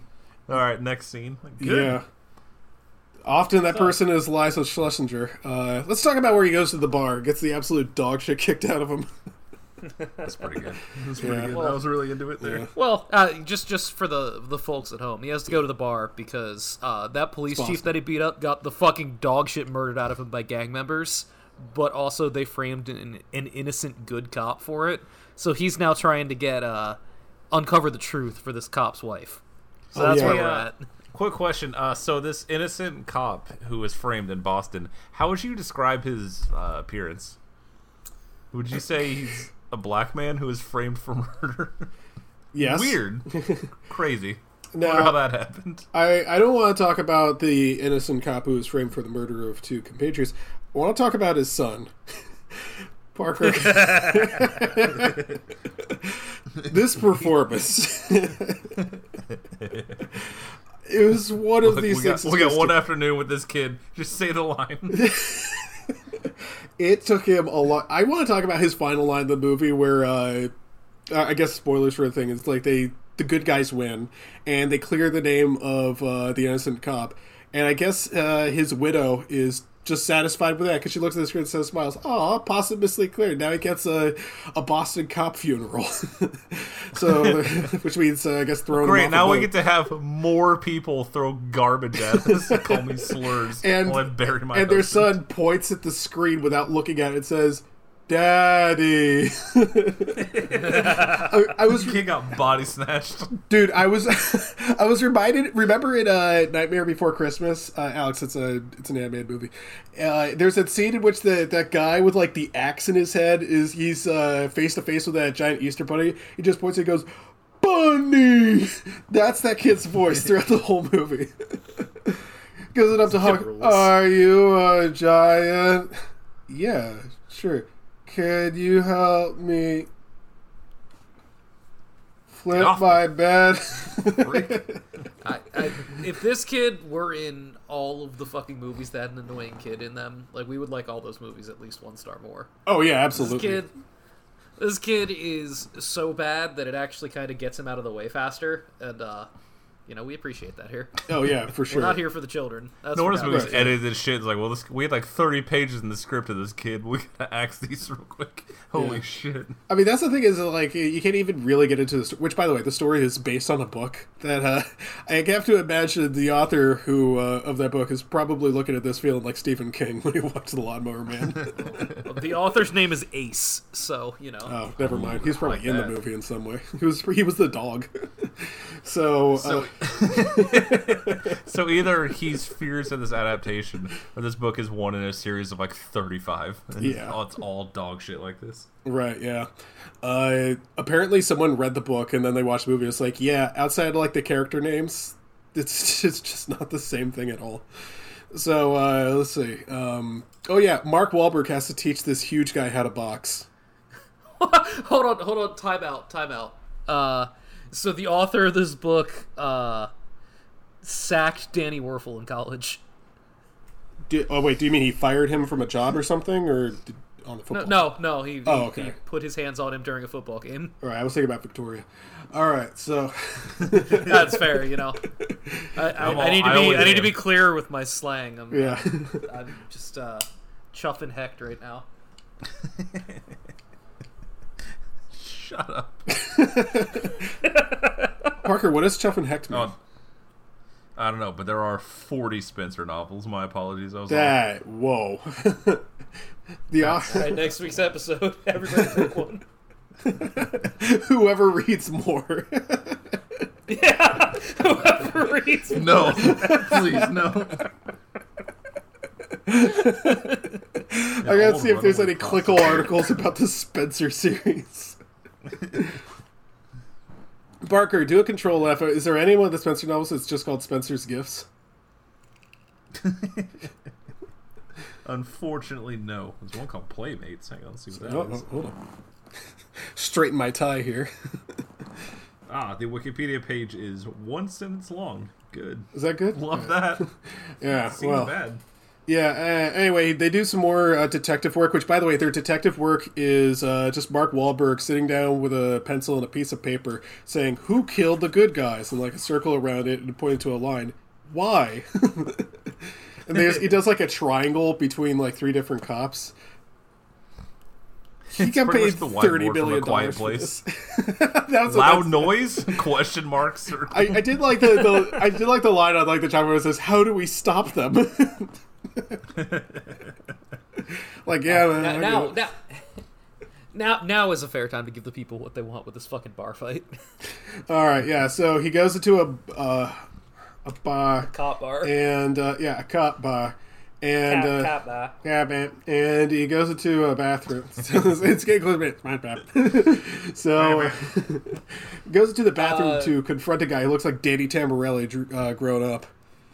Just before we get into the bathroom, just know that all the ambiance we have for this bar is that Sweet Caroline is playing and the Red Sox are on TV. Can I just say really quick, we don't actually like that song. False. It is. Disagree. It is a mystery. We all sing it ironically. We hate it so much. No, we don't. We don't like that fucking Actually, song. the joke's on you guys. Only us fans get it. No, I'm going to tell you this right now. Best fans in baseball. Every Red Sox fan I've ever met, I've talked to them, and neither one of them liked that song either. So. Oh yeah, you've only met two. You've lived in Maryland for 30 years, and there's only two Red Sox fans here. Fuck you. That's a good second half reveal. Yeah. I meet two Red Sox fans while pacing in the bathroom in my own house, dude. Look, that's where they live. Look, I just happen to. That's where we drink. This is bigger than that other one we got to. No, look, I can't stand Neil Simon. I don't fucking. Or Neil Diamond, sorry. Yeah, I don't get the appeal of that song. Because of the blackface? No, look. No, that's like the one thing going in his favor. I thought that's why Boston used it as their anthem. No, actually, I think I could be wrong. I think I did some research. I was like, what the fucking deal is with that song? And apparently, it just happened one time. Someone's like, I don't know, play a fucking song during like the 7th-inning stretch or whatever. And they played it, and it got to the ba ba ba thing, and everyone did along with it. They're like, all right, that's a new tradition. And now I've talked to a lot of Boston fans. People fucking hate that song. And they really hate it when you play it when they're losing, which happens every single game. So that's a good bit, actually.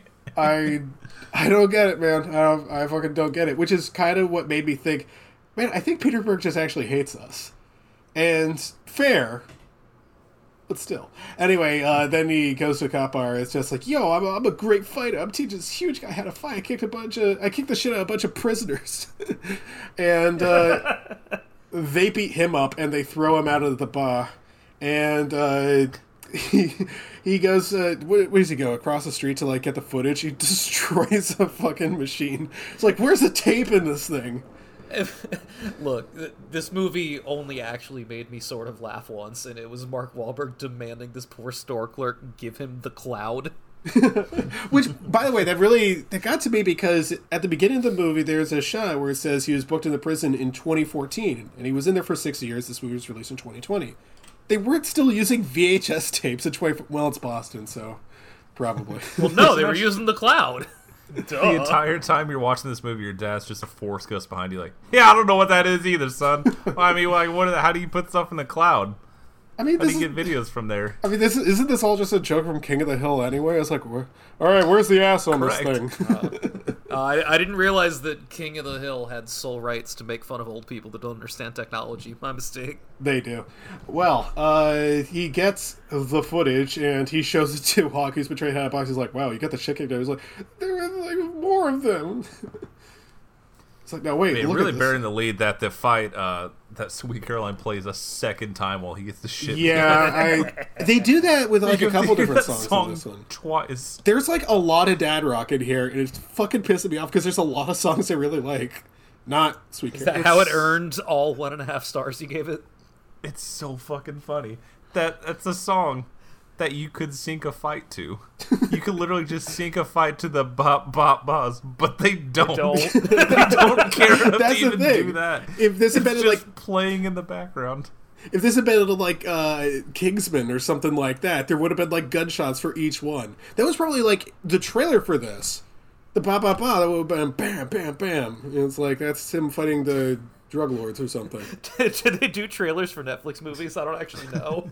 I think they do. It might as well just been playing on someone's phone that was taking a piss next to him. There's no impact. You know how we are in Boston. We just we pull up to the urinal. Bam, bam, bam, Hey, you gonna pick that up? Nah, I gotta let it ring for a second. I get to the bop bop bop, and I'll pick it up. For instead of a courtesy flush, we just do this. Oh damn! Someone light a candle in here. I'm sorry I get to make fun of someone else's culture for once. This feels good. I see why you guys do this all the time. Yeah, it's great. Yeah. This is, damn it. We have an entire episode of The Immortal where he goes to the Wild Wild West and even get to say, get a dog, little longies. It's a real missed opportunity. Yeah, I know. Much like their use of Sweet Caroline. Yeah. Well, so anyways, just to reiterate, I know we touched on it, but just to really paint a picture, because none of you are going to watch this, it's Mark Wahlberg, who looks between 45 and 65, depending on what the lighting is in that scene. And then Winston Duke, who is large. Yes, he's and very... this whole movie's like, all right, man, I'll get to teach you a thing or two how to throw a punch. Like, he could break you like Bane right now. And he's just like, nah, you gotta step into it like this. It's the most obnoxious thing. You don't have to be strong to punch hard. I'm like, oh my god. And also, he's thinking it the whole time. Like, come on, the tension. We know who Mark Wahlberg is. The tension is palpable. That's why they had to make him a boxer, so they could hide his his fist flexing underneath the glove. Him doing the Arthur fist every time he talks. Oh, sorry, I drank all your orange juice. Just freaking out. You just what? Oh, that's okay. By the way, fridge needs a new door.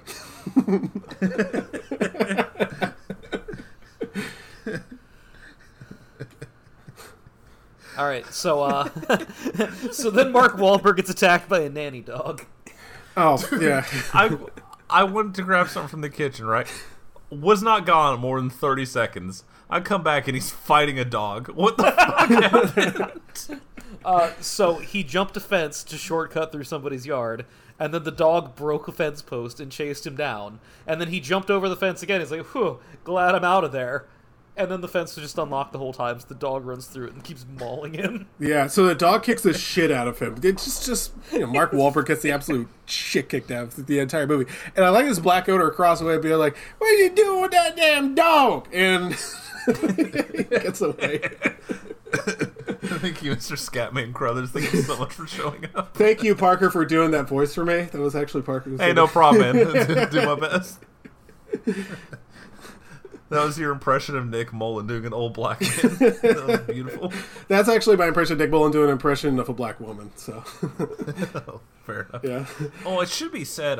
So this whole thing is he's decided he has to clear this innocent dead cop's name. This all came about because he saw the report and he went, "I went to the academy with that guy. He was the happiest guy I knew." You've been in prison for 5 years. Exactly. So at minimum, he was happy 5 years ago. At minimum. That means there's no way he could have killed himself. Buddy, let me tell you, a lot can happen in 5 years. That shit can change rapidly. Especially if you're a cop. He gets his bug up. Is it like 5 years on the force in Boston as a black cop? He's like, well, there's no way something could have actually been wrong with him. I smell something foul afoot in here. It must be Tracksuit Charlie. Dude, when they just sit down literally in the middle of the movie, he's like, hey, so I'm your roommate who's black. This is kind of weird. Hey, tell me what the plot of the movie is. And he just introduces 4 characters you've never heard of before and gives you the whole story. What happened here? How did we get to this point? How do we get to 50 minutes in? He's like, okay, so here's what actually happened. Here's all the stuff we didn't show you instead. Did you want this to be longer? I mean, maybe just cut out some scenes earlier and then have scenes where we learn who any of these people are. We say thank you to Mr. Berg. Instead of sitting on a bench. Yeah, we say thank you to Mr. Berg for Patriots Day, Mile 22, Deepwater Horizon. So here's the plot of this movie I'm in. There's a bunch of people we've never referenced yet, and they might have killed this guy. He's like, wow, they killed an innocent cop. I'm in. It's like, bet? My roommate could come home tomorrow and say that. I'll be like, man, good luck on your journey, brother. No. Hope you find peace. No. That's not what got him to help. It was finding out that Tracksuit Charlie murdered a cat. Which, to be fair, I did not need to see that cat nailed to the door. Yeah, didn't appreciate it. Yeah, but also, that was kind of I'm not gonna fight my local police department and be like, damn, that's fucked up. So let's really do something about that. See, this is I'm not trying to get beheaded by a machete. The thing about the dead cat thing is this kind of feels like a PG-13 that they felt the need to bump up to an R or something. And the one that really gets me is the sex scene with Eliza Schlesinger, which, dude. Oh my god. Are we sure that was a sex scene? Are we sure that wasn't just like extremely successful dry humping or something? Because he never even unzips his fly. He's just grinded against her to the point where they almost destroy a bathroom sink. And everyone in the restaurant can hear all this, too. Also, she seems to not like him very much. Why does she suddenly want him? That's because she's from Boston. She has an edge to her. You should know this, Chris. Yeah, you know all about Boston women. Yeah, this is my fault. You did this. I wasn't going to say Look at you. Now, Just I've shoving my honestly nose in this. I've never made a woman climax, so I wouldn't know. Me neither. Do you typically hear them yell "Go Sox" when you're giving them the business? Well, look, I mean, if they're playing, then if they're on, good luck. I'm not superstitious, but if they're playing, we're watching the game. I think we should go in this Bennigan's and dry hump each other until like round third. Look, maybe that's just the thing the Phillies needed. Sorry, I just pulled up the IMDb and it says Post Malone as Squeeb, and I almost threw my phone at the wall. That is, in fact, that's actually his birth name. So, anyway, they go and they find out that was the innocent cop was wearing a wire, and he finds out all the details. And they go to the FBI, and the FBI's like, I'm busy. And they go to the... That's a pretty good bit, actually. Yeah. I can't find all this information. No. And they roll the window up. That's really good. They confront the evil man who likes to chew on a toothpick, and they're like, we're going to expose you. He's like, fuck out of here. They're like, well played. So they're like, all right, we're just going to have to... We'll have to handle this. I can prove the entire Boston PD is corrupt because I have my friend Mark Maron. It's like, well, you're getting executed. Oh yeah, he's in this. I just need to state for the record that they do go back to prison to talk to Squeeb. Yeah, they do. I was gonna bring that up. It's very important to the story because he's like, I'm not talking to you guys. Fuck you guys. I shank you for reasons. Like, well, what if your wife fucked black guy? And he's like, all right, I'll tell you everything. And Baku's gonna black your wife if you don't tell me who gave me it. All right, fine. Just don't tell anyone. It's like, all right, that's an interesting turn for this movie to take, I guess. Black is a verb. All right. Yeah, I know. The language evolves over time. This is for Duo. So, anyway, unfortunately, the bad guy gets the drop by kidnapping Alan Arkin, who is clearly done with this movie. When this scene is over. Was he ever not done with this movie? He doesn't give a done. shit. He is begging to be executed. And if he wasn't already, then when Eliza Schlesinger goes to the dog track to meet up with him, she goes, oh my god, were you violated? Sexually? Dog track. He's like, what? She's like, did you do butt stuff? Shrieking harpy, just ripping. This 100-year-old man's like, please God, put a bag over my head so we get a stand-in to do the rest of my lines. The man has an Oscar. I've starred in hundreds of pictures. What do you want me to say here? Dude, I kept thinking... Never come scream at me instead. I kept thinking about when they had James Hong in R.I.P.D. It's like, doesn't he deserve a little bit better than this? Two people, like one on each elbow, like walking him up. Alright, in this scene, you're going to argue about orange juice. Like, sick. Love this. Thank you so much. And he's just in the backseat of that car. Let me tell you, they just let him riff too. We're really just letting people go off.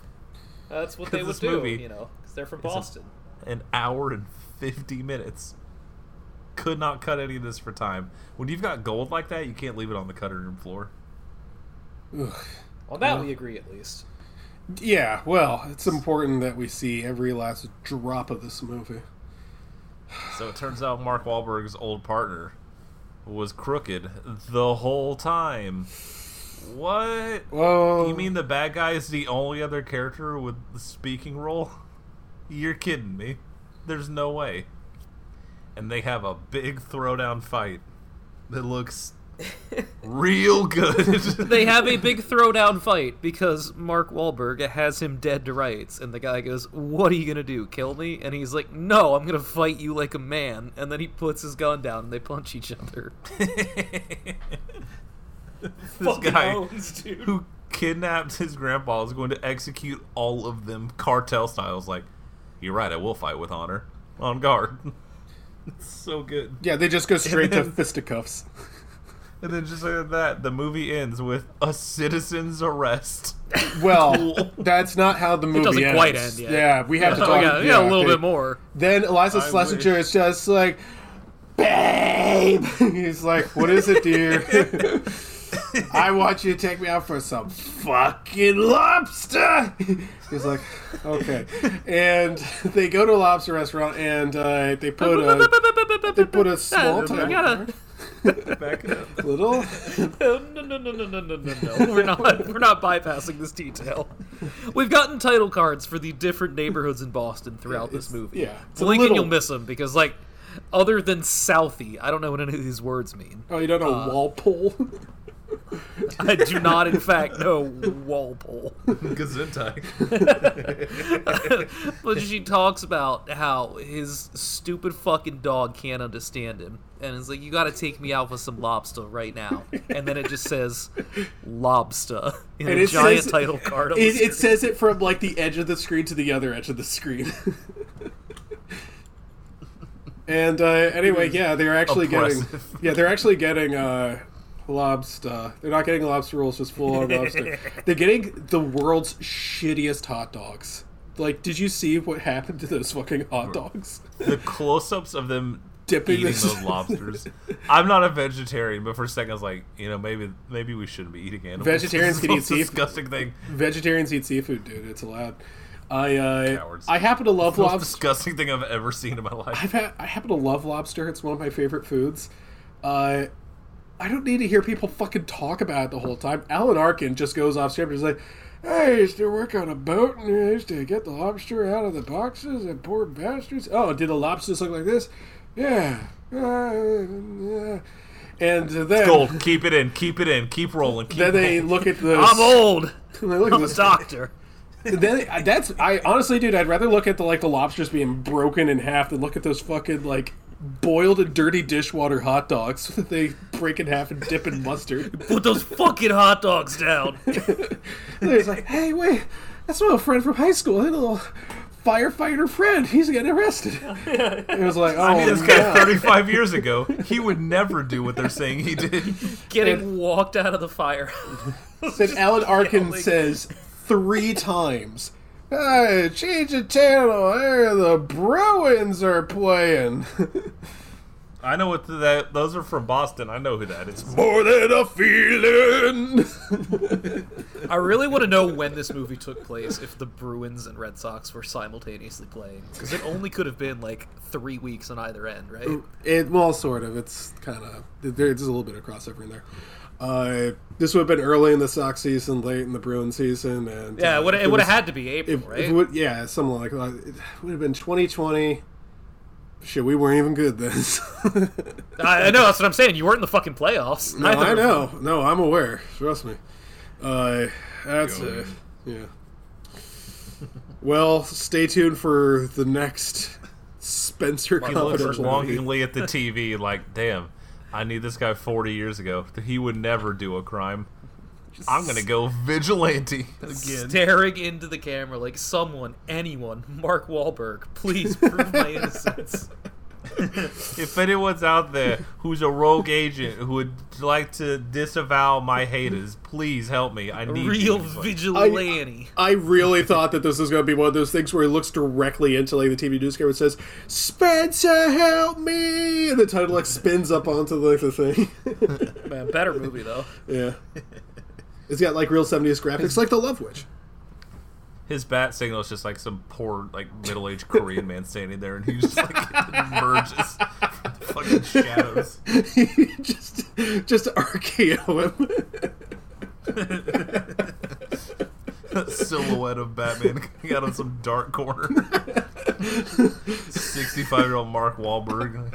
Like, people don't forget, old man. With chains wrapped around his knuckles. I saw what you did with those booby traps. I saw it get him in there. You didn't. I do like the idea of him like tiptoeing up behind him with like the music, the dun dun dun dun dun. But it's interrupted because Liza Sergeant goes, "Hey, what you doing to the old guy?" So I keep I'm sorry, I can't picture Mark Wahlberg tiptoeing anywhere. You know, he does. Waking up at 4 a.m. to work out and pray. He is about the same height as Gary Oldman was in Tiptoes. One of these fucking guys would just be like in an alley, like, you know, finally isolated from the group, and he'd walk out and go, "You know, you shouldn't hang out in fucking alleys by your fucking self." What are you doing in this alley? Trying to suck a cock? What? I was just buying fentanyl, sir. I'm not a homosexual. You know, he's fucking gay. Oh, good. Robin's here. Screeching at him. That's her siren call. Now we found our angle, boys. Yeah. We figured this out. His partner in crime. Yeah. Sorry, large black man. You have to be third build because this screeching whore is going to round the corner. Dude, that's the thing I thought was going to happen when she locks him in the bathroom to fuck him.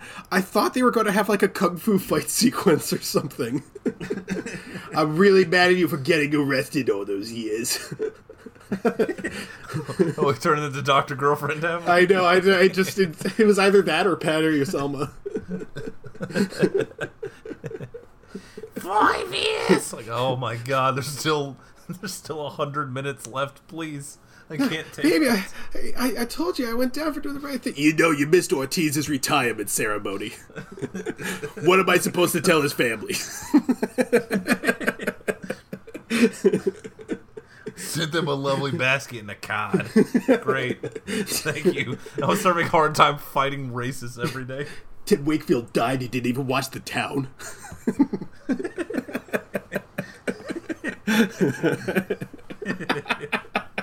Let's see, another hour getting tacked on to the end of this episode. I just want to delay the game of games as much as I can. Nothing good's coming from that. Yeah. What? We have another Patriots win to talk about this week that none of us are on the other side of. Oops. Great. 3:30 in the fucking...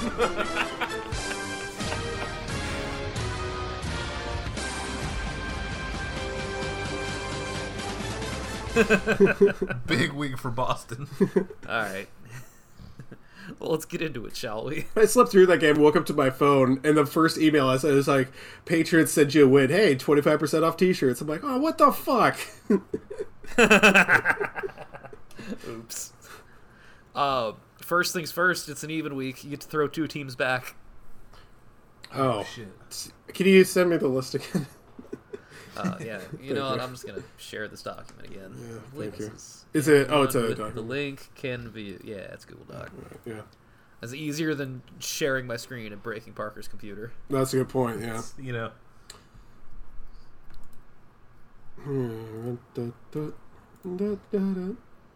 And it has to be a team with green in it, right? They have to be in green, and it can't be one you've thrown back already. So those are listed at the bottom. Oh, okay. Damn. You can't just keep throwing back the fucking Dolphins. Fuck you. In that case, I'm going to throw back the Dolphins because I haven't thrown it back yet. So. All right. And what other good-ass teams do I have? Yeah.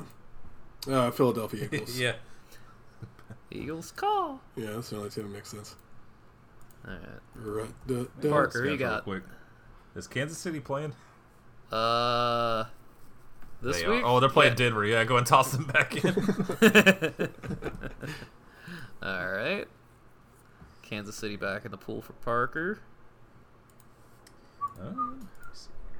I would also say Eagles, but there's a non-zero chance they somehow biff it to Washington at Washington. Yeah, but you don't have to take them this week, right?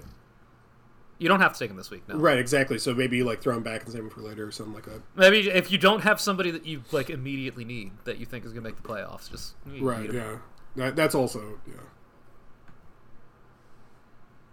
Let's see. Do I have to do 2? Yes. Okay. Why would you not do 2? It's literally free. Oh wait, yeah. Baltimore's playing Arizona. Yeah. Let me. Remember, Sorry, Parker, I tried to get out of it because I just didn't want to play the game of games anymore. All right, I'm gonna throw back my Lions. I was thinking that would be a good choice there. And I'm gonna do something very, very stupid and throw back my Chargers. Hell yeah, dude. All right. I believe, dude. There's some games with shit. Now you can. Well, you can get a free win with anybody you want. I'm just gonna go ahead and take mine on the Bears because there's just no way I'm picking the Bears in any game for the rest of the season. Oh wait, we get free ones though. All right. Yeah. No, you throw 2 back, you get a free win. Oh right. Yeah, I forgot. In that case, jeez, I'm wondering should I get to -1? I also forgot. Wait, why am I putting this back in? Yeah. Hey, wait a second. How does this work? What's going on here? Damn, this is tough because for me it's between the Bears, which I feel is the obvious choice, but they do still play the Panthers once. Yeah, I know. Also, you're -1 with the Bears, Chris. That just gets you back to 0. Oh yeah. Well, 0. All I want to do is just. I'm just looking at Houston, Carolina. It's I just want to pick both. One of them's got to even out. No. Yeah, hang on a second. Which team fucking sucks today? Oh, how about give me my free one for the Giants? The New York Giants. Everybody is done with the Giants. We did it. Unless you think they're making the playoffs. Actually, the weird thing is they're playing the Jets, so it's a possibility. But the Jets have a defense, so that is true. All right, Parker, who you got, buddy? Oh, give me those Panthers, please. I don't want to watch a snap. No, yeah, they're fucking bad, dude. Wretched. All right, well, first things first. There's an NFC East game this week. The Eagles at Washington. Anybody can have that one for free. I'll take the Eagles. Parker, you already have both of these teams in there, so I still want to so bad, but I'm not going to. All right, I'm also gonna take the Eagles. I think that one. If I lose that, I think I can get 2 more wins. Right? Yeah, exactly. We also have a deal of the week. Thought long and hard about this one, except not really, because it's obviously Atlanta at the Titans. Oh my man, God. That's. Oh. Hey, you guys know who's starting at quarterback for the Titans this week? No. I don't even know who they're starting. Neither do they. I don't know who the Falcons are starting at running back. I think Blowjob's still hurt. Pete, my tummy hurts. Pete, I got bubble gut. All right, well, I've already got a Falcons win, and I love value, so I'm going to take the Titans. It's a freebie, you said, huh? It's the deal of the week. It's deal of the week, yeah. Sorry. I'm very tired. I'm sorry. Yeah, I understand. Falcons. Sleepy boy. I saw the -1. I was like, man, could I? Man, that was... Change your Discord name to Sleepyhead. It was pouring rain outside. I come trudging in there with one eye, half open, holding 2 Red Bulls, covered in rain, hey, Sleepyhead. It's oh. Hey. I've never been more humbled in my entire life, dude. It really fucked me up. All right, Parker, I'm not taking the deal of the week. No, Chris, you're not taking him? No. Not even with the -1 on the Falcons. Chance to get back to positive. I don't know, man. Value. No. I shan't be tempted. That's okay. All right, now let me just share my screen real quick because recapping the results of last week, we collectively went 3-8. Each one of us got 1 win. Now, granted, we had 2 head-to-head matchups, and also all 3 of us were on the Packers. But God, fucking. Well, what's on about? Me neither. The good news is everybody's got a 1-in-3 shot to be able to assign the movies this week. Okay. And also, if you lose, you get to ban something. Right. Yeah. Okay. And 3, 2, 1, go.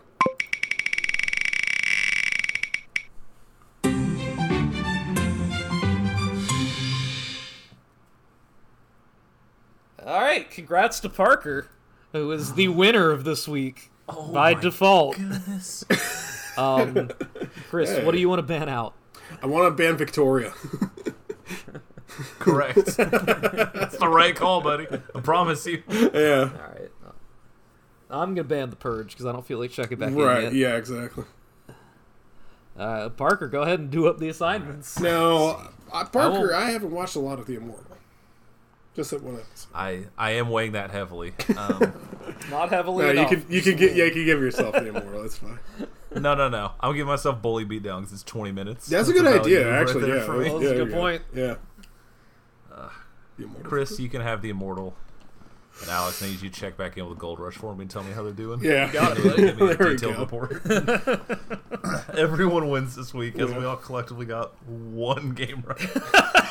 We all had like 5 teams each. I We know. fucking suck, dude. That was a garbage week. Yeah. All right. Well, now let's pick our 3 teams for the week because we still haven't done that. Right. Yeah. Brother. I'm gonna go ahead and take my Lions. I'm gonna go ahead and take my Bills, I think. Okay.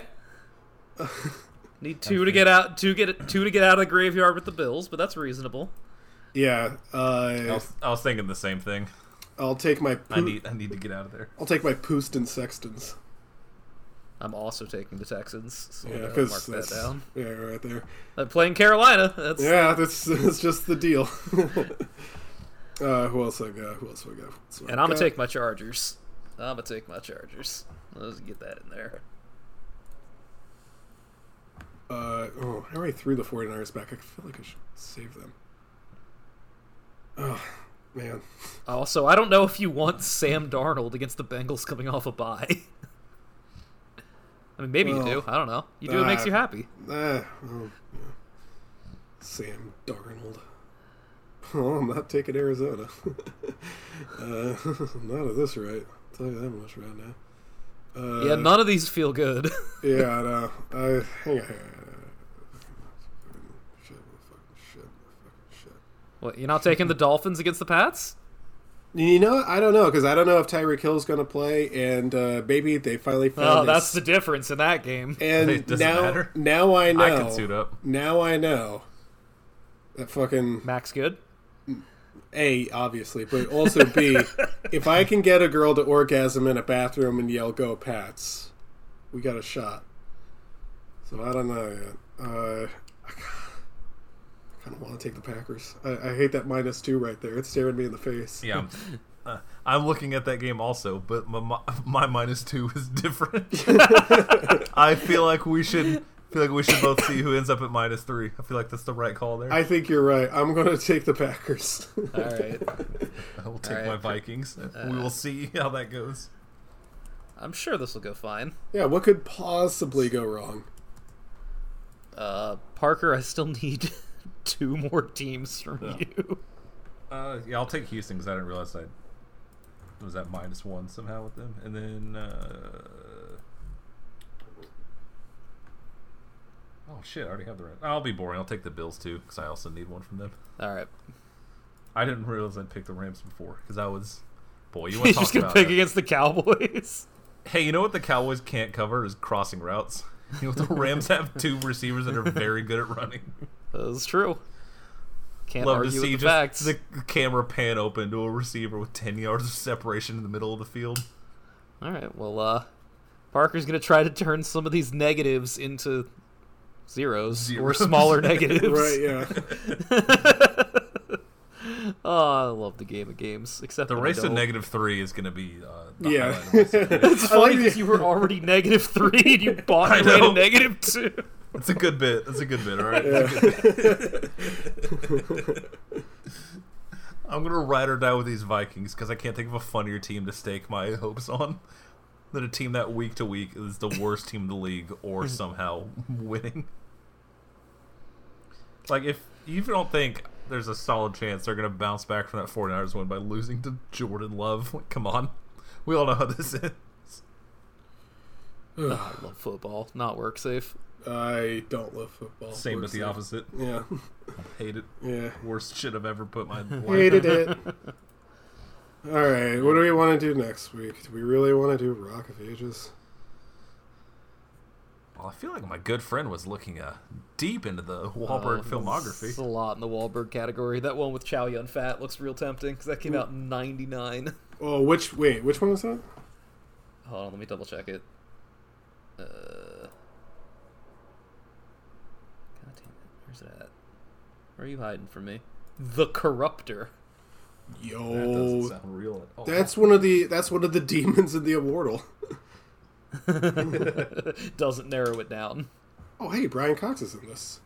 Oh, classing it up. Let's see. How long is this? 110 minutes. Great.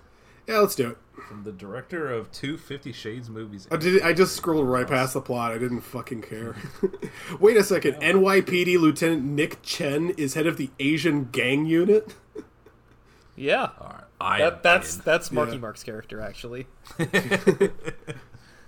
So this is just going to be like to get over his racism. This is just going to be like Showdown in Little Tokyo. Yeah. This looks wonderful. Yeah. I love when we all get to go in blind on a movie that has Mark Wahlberg in it. What could possibly go wrong? That's a lot of Asian people. We're going to have to be strong, you guys. Yeah, we cannot do the voice.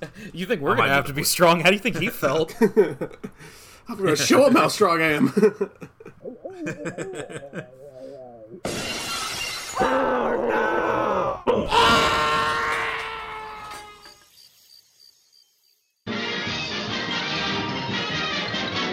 And that's the tea, sis.